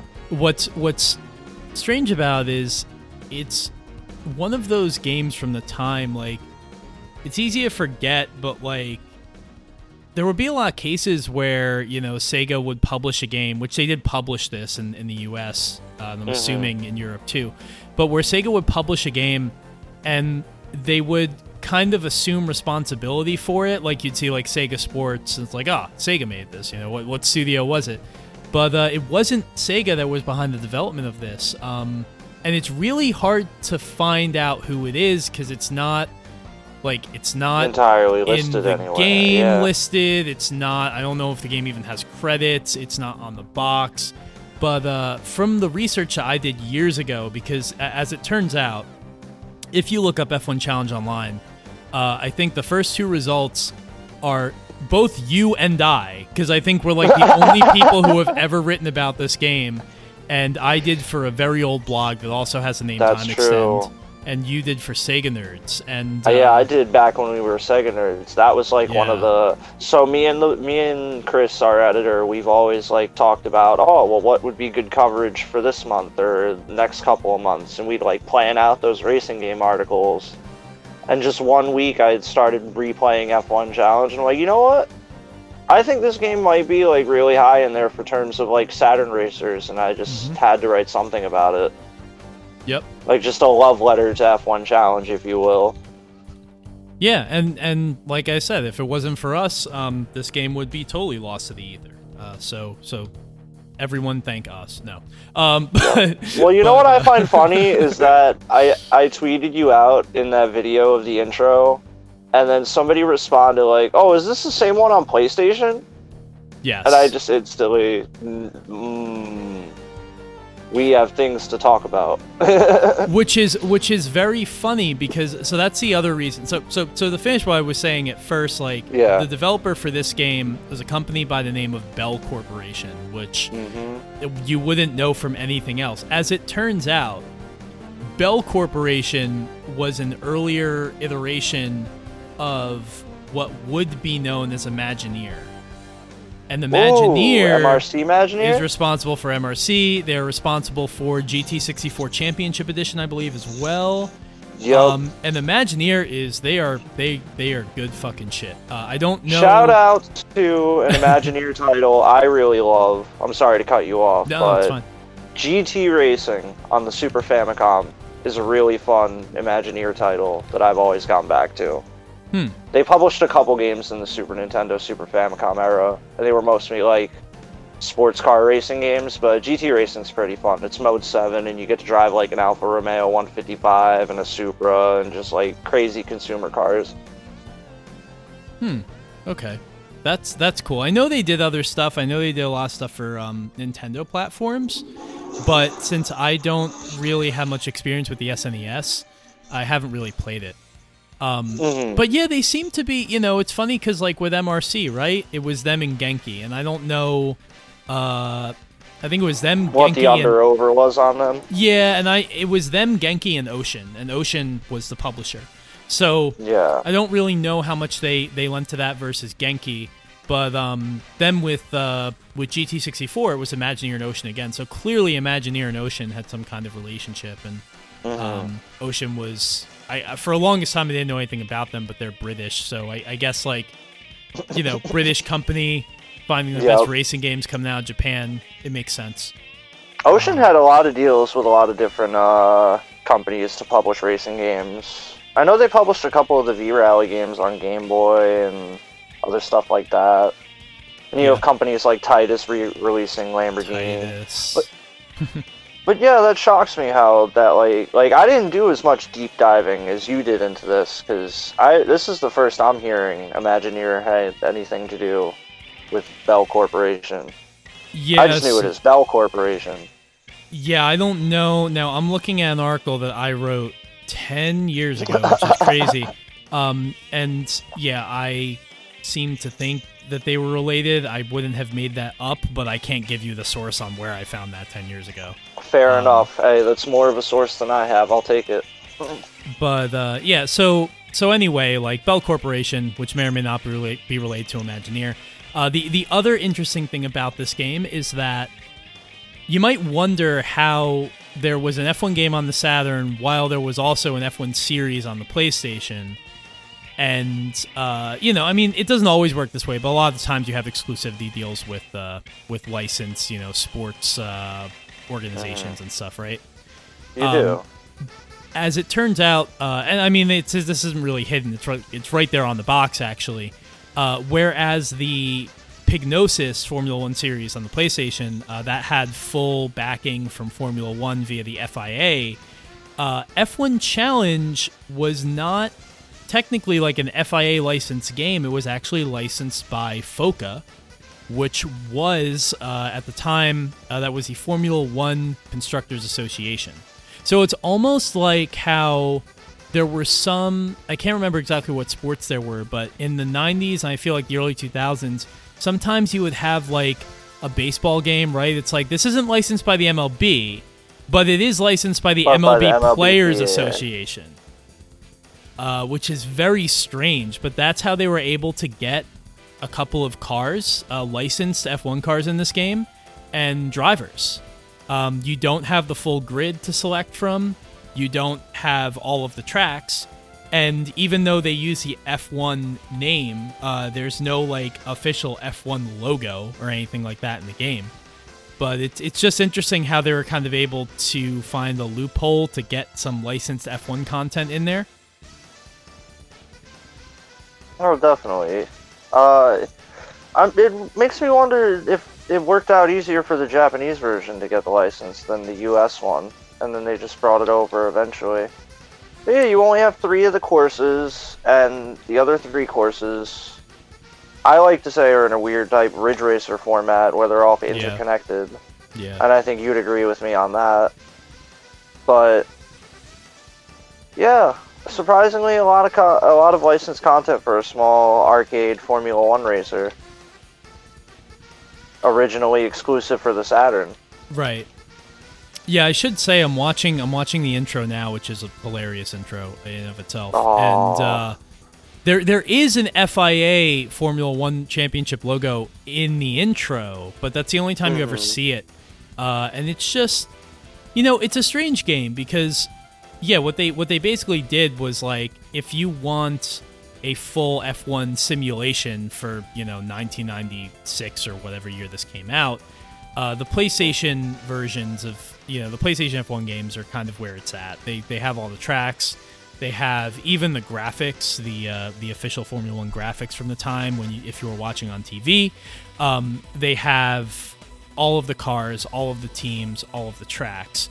But if you want like a more arcadey experience, this was it, because you had 6 drivers, 6 teams.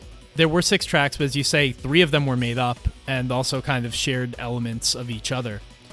And the game also isn't, I wouldn't say it drives very, very much in an arcadey way. It's not hard. It's a pretty forgiving, especially compared to a lot of Saturn racers that had kind of janky physics.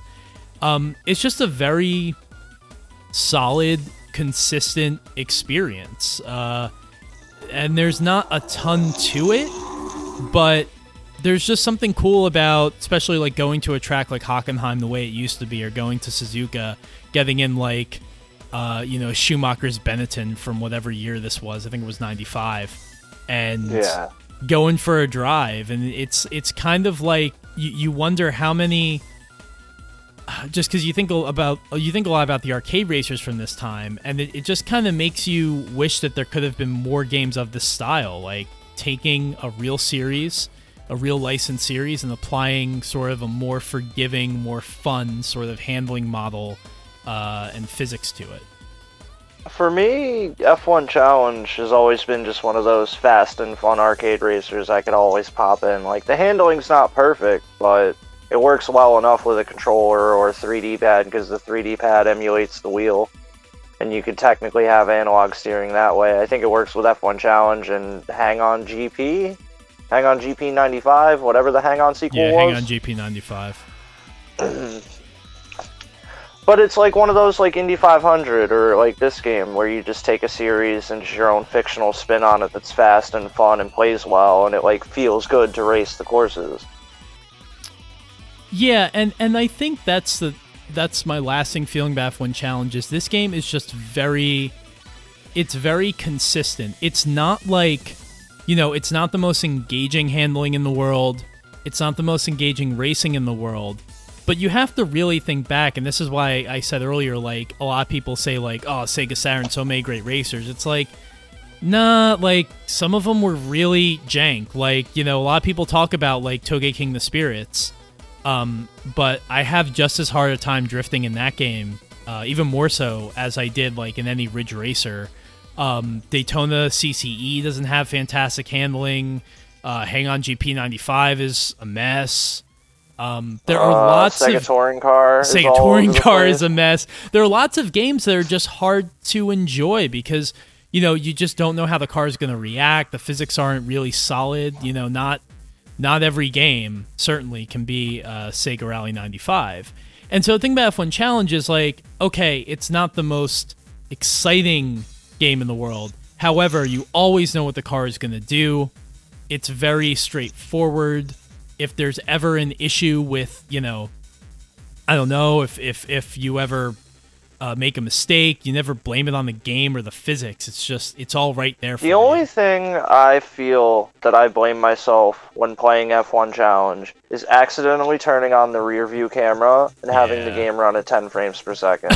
But otherwise, I can always get down with F1 Challenge. Like, I could sit down, I'll put it on hard mode, and I'll just, alright, let me run through Suzuka, Monaco, and Neo City, like, medium. And, like, the original courses are fun to race, too. Like, the second one where you go under the bridge through that tunnel in the mountain, it just has, like, that virtual racing vibe of, like, Big Forest or Bay Bridge. And it's, like, essentially, I feel like, I don't know if this would be a weird way to call it, but it's basically Ridge Racer for Formula One. Yeah, like, I mean, there's Ridge like Racer no 1 was for a Formula One game. Yeah, there's no like drifting or anything like that, but in terms of unless you let yourself lose grip. Yeah, it's true. But yeah, it is, especially when you're driving those Neo City tracks. It's funny you bring up the rear view mirror because that is something I wanted to bring up as well. And basically, there is this. You can't even really call it a rear view mirror because while it is that, it kind of takes the appearance of more of a picture-in-picture in the top right corner of your screen. And it takes up a lot of space. And unlike a lot of games that would have rear view mirrors, the rear view mirror in F1 Challenge, they really don't cut down the level of detail between what is in front of you and in the main screen and then what's in the rear view mirror. So the game is essentially like rendering the same thing twice, and because of that, the frame rate literally gets halved consistently. Just cuts instantly. Yeah, and you can't, there's no moment where it goes up and approaches like the regular frame rate. So like while there is a rear view mirror there, you almost never want to use it. And what's also weird is that in F1 Live Information, it wasn't a rear view mirror. It was more like a TV camera, like the PlayStation Formula One games. I don't know if you knew that. I did not know that. I actually haven't watched any footage of F1 Live Information, just F1 Challenge. Well, yeah, I guess that's where the name comes from. At least I would think. Because if you hit the rear view button in that version, the little picture-in-picture window that pops up is more like a camera around your car than a rear view like it is in the US, and I would assume the European versions. I haven't played the European one. I've only played the US one. And a little bit of the Japanese. A few things about the F1 Live Information portion. That version of the game, that Japanese release, had a very TV-centric focus because it was actually something kind of skipped over earlier. The way that they got the FOCA license was through Fuji Television, and even up until I'd imagine that. Even up until like probably 2008 or 2011 or something like that. If you ever watch like the Japanese Grand Prix, it was the one race a year that was actually not produced by FOM, Formula One Management. Yeah, it was produced by Fuji. I mean, you have the same whatever commentaries you normally have, but in terms of who's on the camera filming, it was always Fuji TV. Somehow, their agreement with the FIA or with FOM, they were able to retain that for a number of years. And then, to my understanding, that's not the way it is anymore. But well, that I feel. Yeah. See, so a trend I know of in Japan is Japanese Formula One games, like Human Grand Prix and F1 Grand Prix and such like that. A lot of those, I feel, didn't get the full Formula One license, but got as much as they could license through Fuji. That's how it would work out business-wise. Yeah, that would make sense. And it was really a power play for them to be able to use the F1 license as they kind of pretty much as they wanted. Another aspect to the F1 Live Information version of the game is that, like you're saying, and I'm watching a video of it now, you have the picture-in-picture, which is not the rearview mirror. It's showing the car from above, essentially. And you also have commentary. I'm assuming that the people who are providing commentary, I'm actually not listening to it at this moment, I'm assuming they're probably Fuji TV personnel, maybe people that, F1 fans in Japan would recognize at the time. But that is another aspect of the game that was cut. And there even appears to be, and I was not aware of this, there's a Grand Prix mode in the Japanese version of this game. What? Yeah, that I they just might have to get the totally Japanese cut. version. They totally cut the Grand Prix mode from the Western release, and I don't really know how that kind of factors into the game. I don't really know how it works. Is it you just go through all 6 courses or whatever, and then they tally up points? I have no idea. But lots of things cut. I might have to look into that, because that is a lot of content for this game that surprises me. Like, I know it came out as just budget arcade racer for the most part. It definitely gives it a little more context and makes you realize, like, okay, so that's why there's like an endurance racing mode in this game, and that's why there's like tire wear loss or tire, grip loss. And even then, the races pitting. are kind of long for an arcade racer. I mean, 8 laps. It does get a little long. Yeah. My bad to cut you off. No, it's fine. A couple other interesting things. In the Japanese version, they renamed Neo City. Well, I guess this was the original name. Instead of the Neo City tracks, they're called Sega Motorsports Land. Or Sega Motorland. Yeah, very, very interesting. There's a lot of this I did not know. A lot of this You know what that makes me think? I feel like there's just this weird Sega, like, Formula 1 quadrilogy, so hear me out here, of Super Monaco GP, and then the deal they worked out with Senna and Formula 1 for Monaco GP2. Then there was F1 Exhaust Note and F1 Super Lap. And this game. Like, the Formula 1 Sega connection just goes deeper and deeper, don't you think? Yeah. Well, they were sponsoring the race. Was it the 1990? Well, it was Senna. Senna was still there. So I think it was the 93 European GP at Donington, where they had the Sonic Trophy. So, yeah, Sega definitely had a close relationship with F1, obviously had a close relationship with Senna. Another thing is, as I'm watching footage of this game, I really want to call attention to is the... while I feel like the environments and the tracks are they're fine, they're fine for a Saturn racer, the 3D modeling work on the cars, to me, this is some of the best low-poly car models I've ever seen. Like, they're really pretty for, obviously how rudimentary they are. They're very colorful. They look fantastic. They look probably even better than the F1 cars in Pygnosis's game. And before every race, there's kind of like a pre-race screen, right, where you can like set the wings. Oh, you're talking about the little garage. Yeah. And you can set up, which tires you want to use, how much fuel you want to carry, and you kind of just get to, as you go through these different things, it changes the camera, the pivot around the car.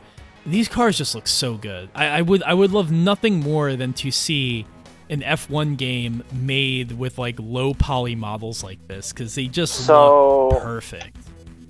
Funny story relating to that mode. Well, I wouldn't even call it a mode, but I'd call it like a menu. Every time I go to start a race, I always get that weird Namco Museum effect of, I want to walk around and look at all the low poly things. And like, it looks really detailed for low poly Saturn. Yeah. And I just love the look of the cars and the modeling in this game. Because if you look at certain angles, if you look at it, it's basically your pit box. And you can see like that it's the outside, that's your pit box, and you're tuning up your car beforehand. And it's just that little added bit of feel to the game. Yeah, I think a lot of the effort. I think a lot of the effort in the modeling went into the cars. Now, the funny thing is, like when you're in the race, you've got 24 cars on track in this game, and obviously, you know, the Saturn is not showing all of them to you at once. But having so many cars on the track, really kind of makes it difficult to render everything, and so you do have like. The level of detail of your car in the race is obviously less than when you're in that garage screen. But even so, I mean, everything looks good. I really like the cockpit camera. It's a combination of like bitmap sprites and also the top, but the tires are polygonal, so the tires will move. And they're polygonal, but the cockpit portion and the nose are all sprites, sprite-based. And they just really seem to be, very efficient about the way in which they use the Saturn's power, because obviously, the Saturn was not an easy system to maximize. I'd go as far as to say that it has that arcade Super Monaco GP feel, where the dashboard's stationary, but the tires and hands move. Yeah. Well, there's Even though you don't see the wheel in F1 Challenge, but you see the tires turn at least. There's no wheel or hands, but it is pretty...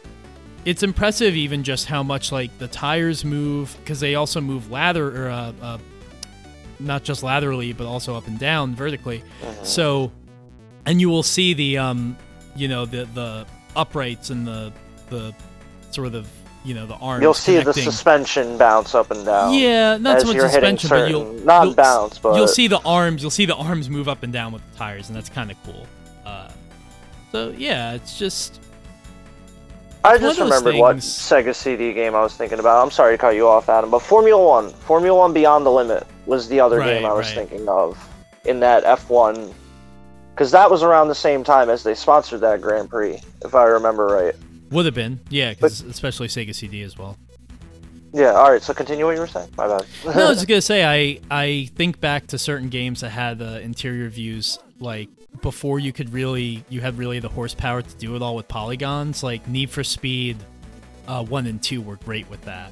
You would just have the 2D interior of the car, and that's all you need. And it was very high quality because once you got to the 3DO, Saturn, PlayStation era, and CD-ROMs on PCs, you could have very, very detailed bitmap graphics. And that's something I even wish like Gran Turismo could have done for like the standard cars in like GT5 and GT PSP. Or even the original like Colin McRae 1 and 2, how they had interior views. Yeah. Trying to do that early back then. Like it was an interesting time. So I'm watching I've still got this video playing, and someone's lapping in the F1 Live Information version of the game, someone's lapping Monaco, and they bring up the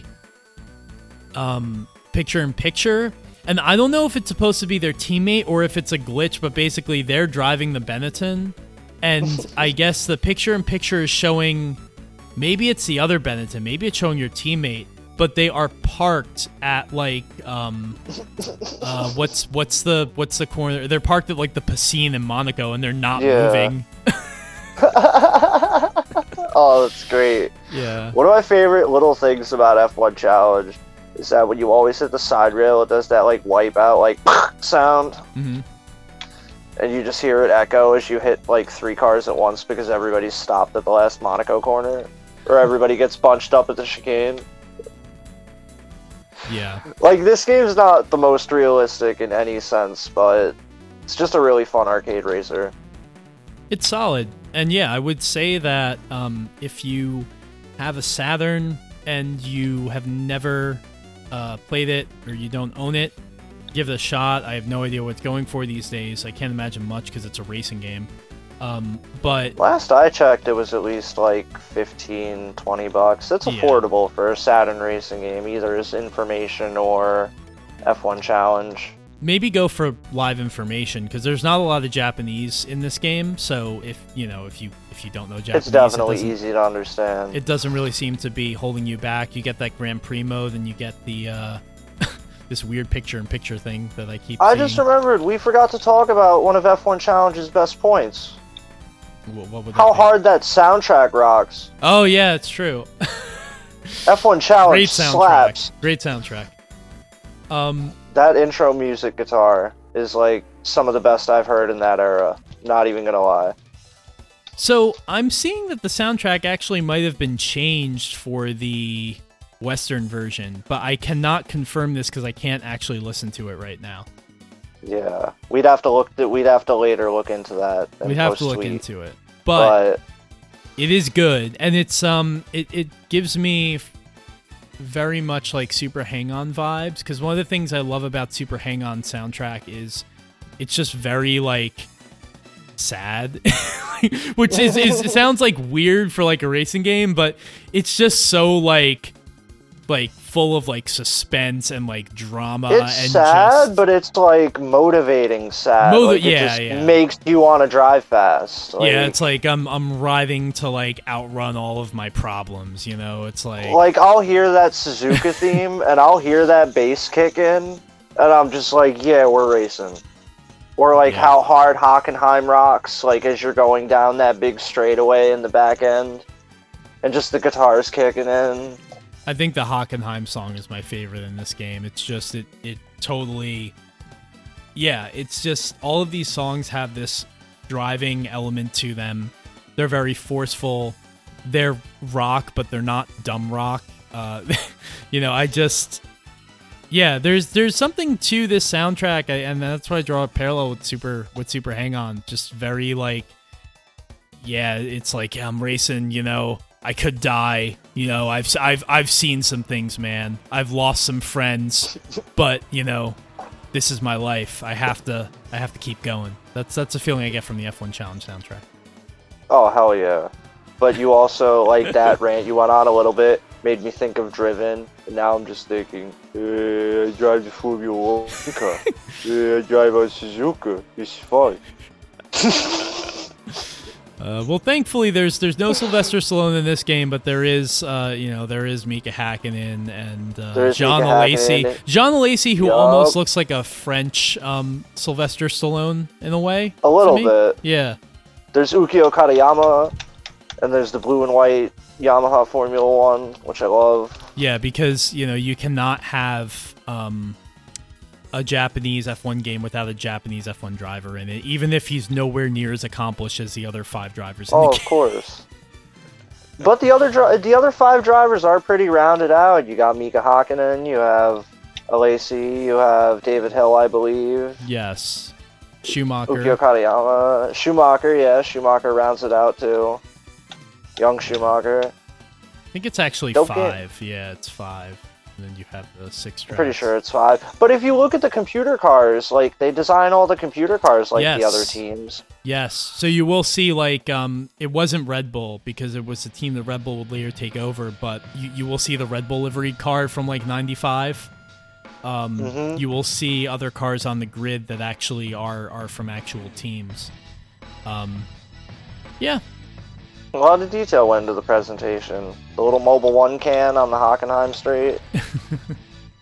In its low poly fashion. One of the things I love about the way that they model the tracks in this game is that there is basically empty space between the road and the guardrail, and then like where the grandstands are or where the infield is. The floor is just the void. The floor is it's just whichever was it, VDP2 I think did polygons and VDP1 did like your backgrounds. It's just VDP2 basically makes the road and the car and some grandstands, and then the rest of the world is just whatever the 2D processor generates.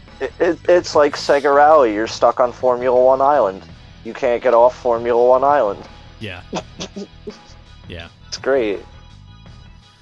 Yeah, so I mean that's pretty much everything I got to say about F1 Challenge. I'm glad, one of the great things about doing this this little series for episode 50 is that we're talking about some games. Well, one of the games we talked about was Gran Turismo Sport, but we're talking about two games in particular that I don't think really would probably ever get their own episodes. So it's cool to do like a mini show, just chat about F1 Challenge. Yeah, I would say unless we did like a big Sega F1 extravaganza, we wouldn't really talk about F1 Challenge often, as much as we love it.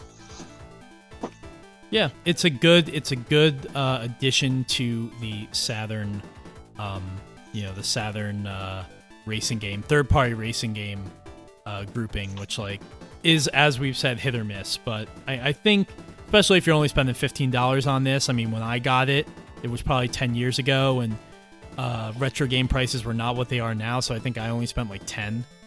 But yeah, about the same. Saturn prices have been up and down lately. Everything's been up, and especially with the pandemic. That is true. But give it a shot. Everybody's trying to get all those Saturn games, but hell yeah, give F1 Challenge a shot, or get F1 Live information. Inform yourself. Inform yourself with F1 Live information. All right, well, thank you so much, Jason. It's always a pleasure, always teaching me something about the Sega racing game I didn't know. Oh, not a problem, Adam. I mean, glad to know we share the same roots on Ridge Racer. I'll be sure to forward along everything I've learned to Brendan, because I don't think. Oh yeah, we need to get Brendan F1 Challenge. Brendan needs to play F1 Challenge if he's played Formula 1 games. Dude, that guy's got a list of games I keep trying to get him to play so that we can do shows on them. So he's got to get through that first.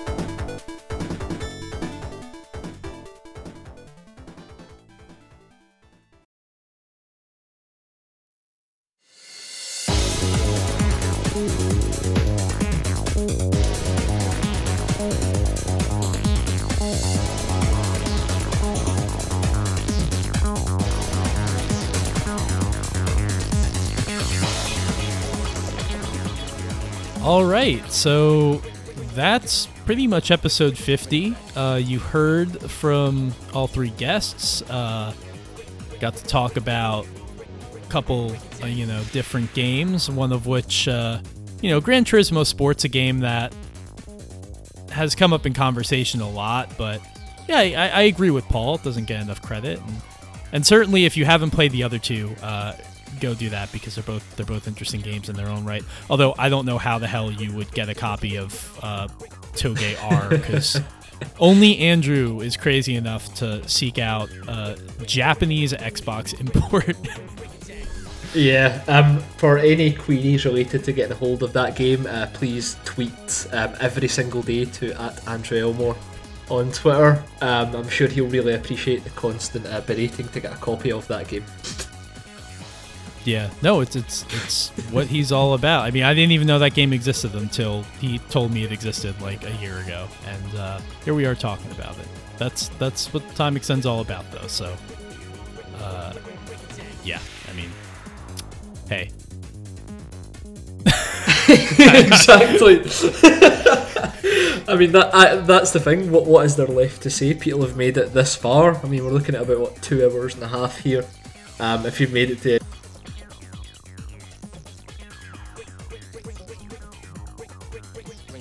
Yeah, and I guess with that, I think the one thing left to say is just thanks. Thanks for following us, thanks for listening to this, thanks for supporting us over the years, and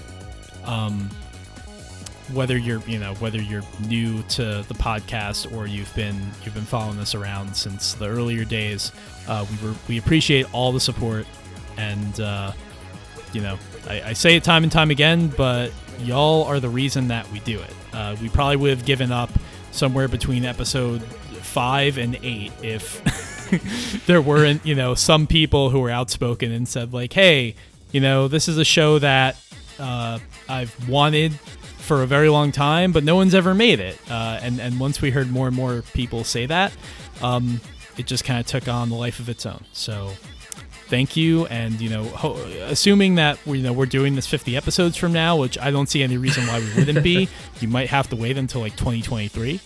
But, look forward to the next 50. Yeah, exactly, and we've got some really cool things in the pipeline as well, whether that be episodes or some other things which become clear in the future. We're definitely looking to kind of keep building upon what we have here. Massive shout out to the Discord. I think the way that kind of debate and discussion happens in there so often kind of almost drives us to finally put time in the calendar between our busy day jobs to kind of get another episode out. And when we think we've thought about everything to talk about, there's always some random title or topic that comes up that even makes us go, you know what, maybe we haven't touched upon that. So whether it's Twitter, Discord, or you found the podcast through the kind of few other places that it's popped up, thanks very much for listening, and we can only hope to continue doing this and bringing some more content that maybe you can't kind of source elsewhere. Yeah, and hopefully if the world ever returns to its normal state, we have another Glasgow hang, or you come out here. Although I think it's probably more exciting where you are, Brendan. It's funny, I guess it's the grass is always greener effect, because I was thinking it was your turn to host me, Adam, but we'll work that out when there isn't a worldwide pandemic going on and it's actually possible to travel across. But rest assured, I've got a bottle of Mad Dog chilling in the fridge just for you. Sounds like a good time as always. All right, well, thank you everyone for listening, and we'll see you episode 51. Thanks for listening, guys.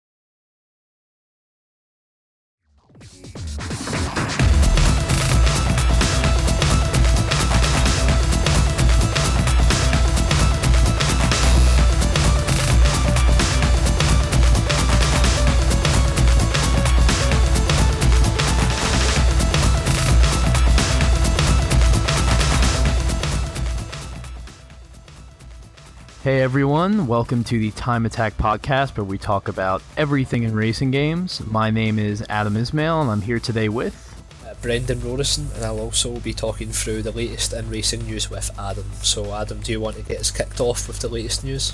Sure. So for news today, we got a lot going on, especially in sim racing. GT Sport obviously had its demo last week, and we'll be going through our impressions in detail later on. But to kick things off, Project Cars had a pretty big week because the patch 2.0 was released with a bunch of small but important fixes, and one very significant fix, which was the infamous qualifying bug.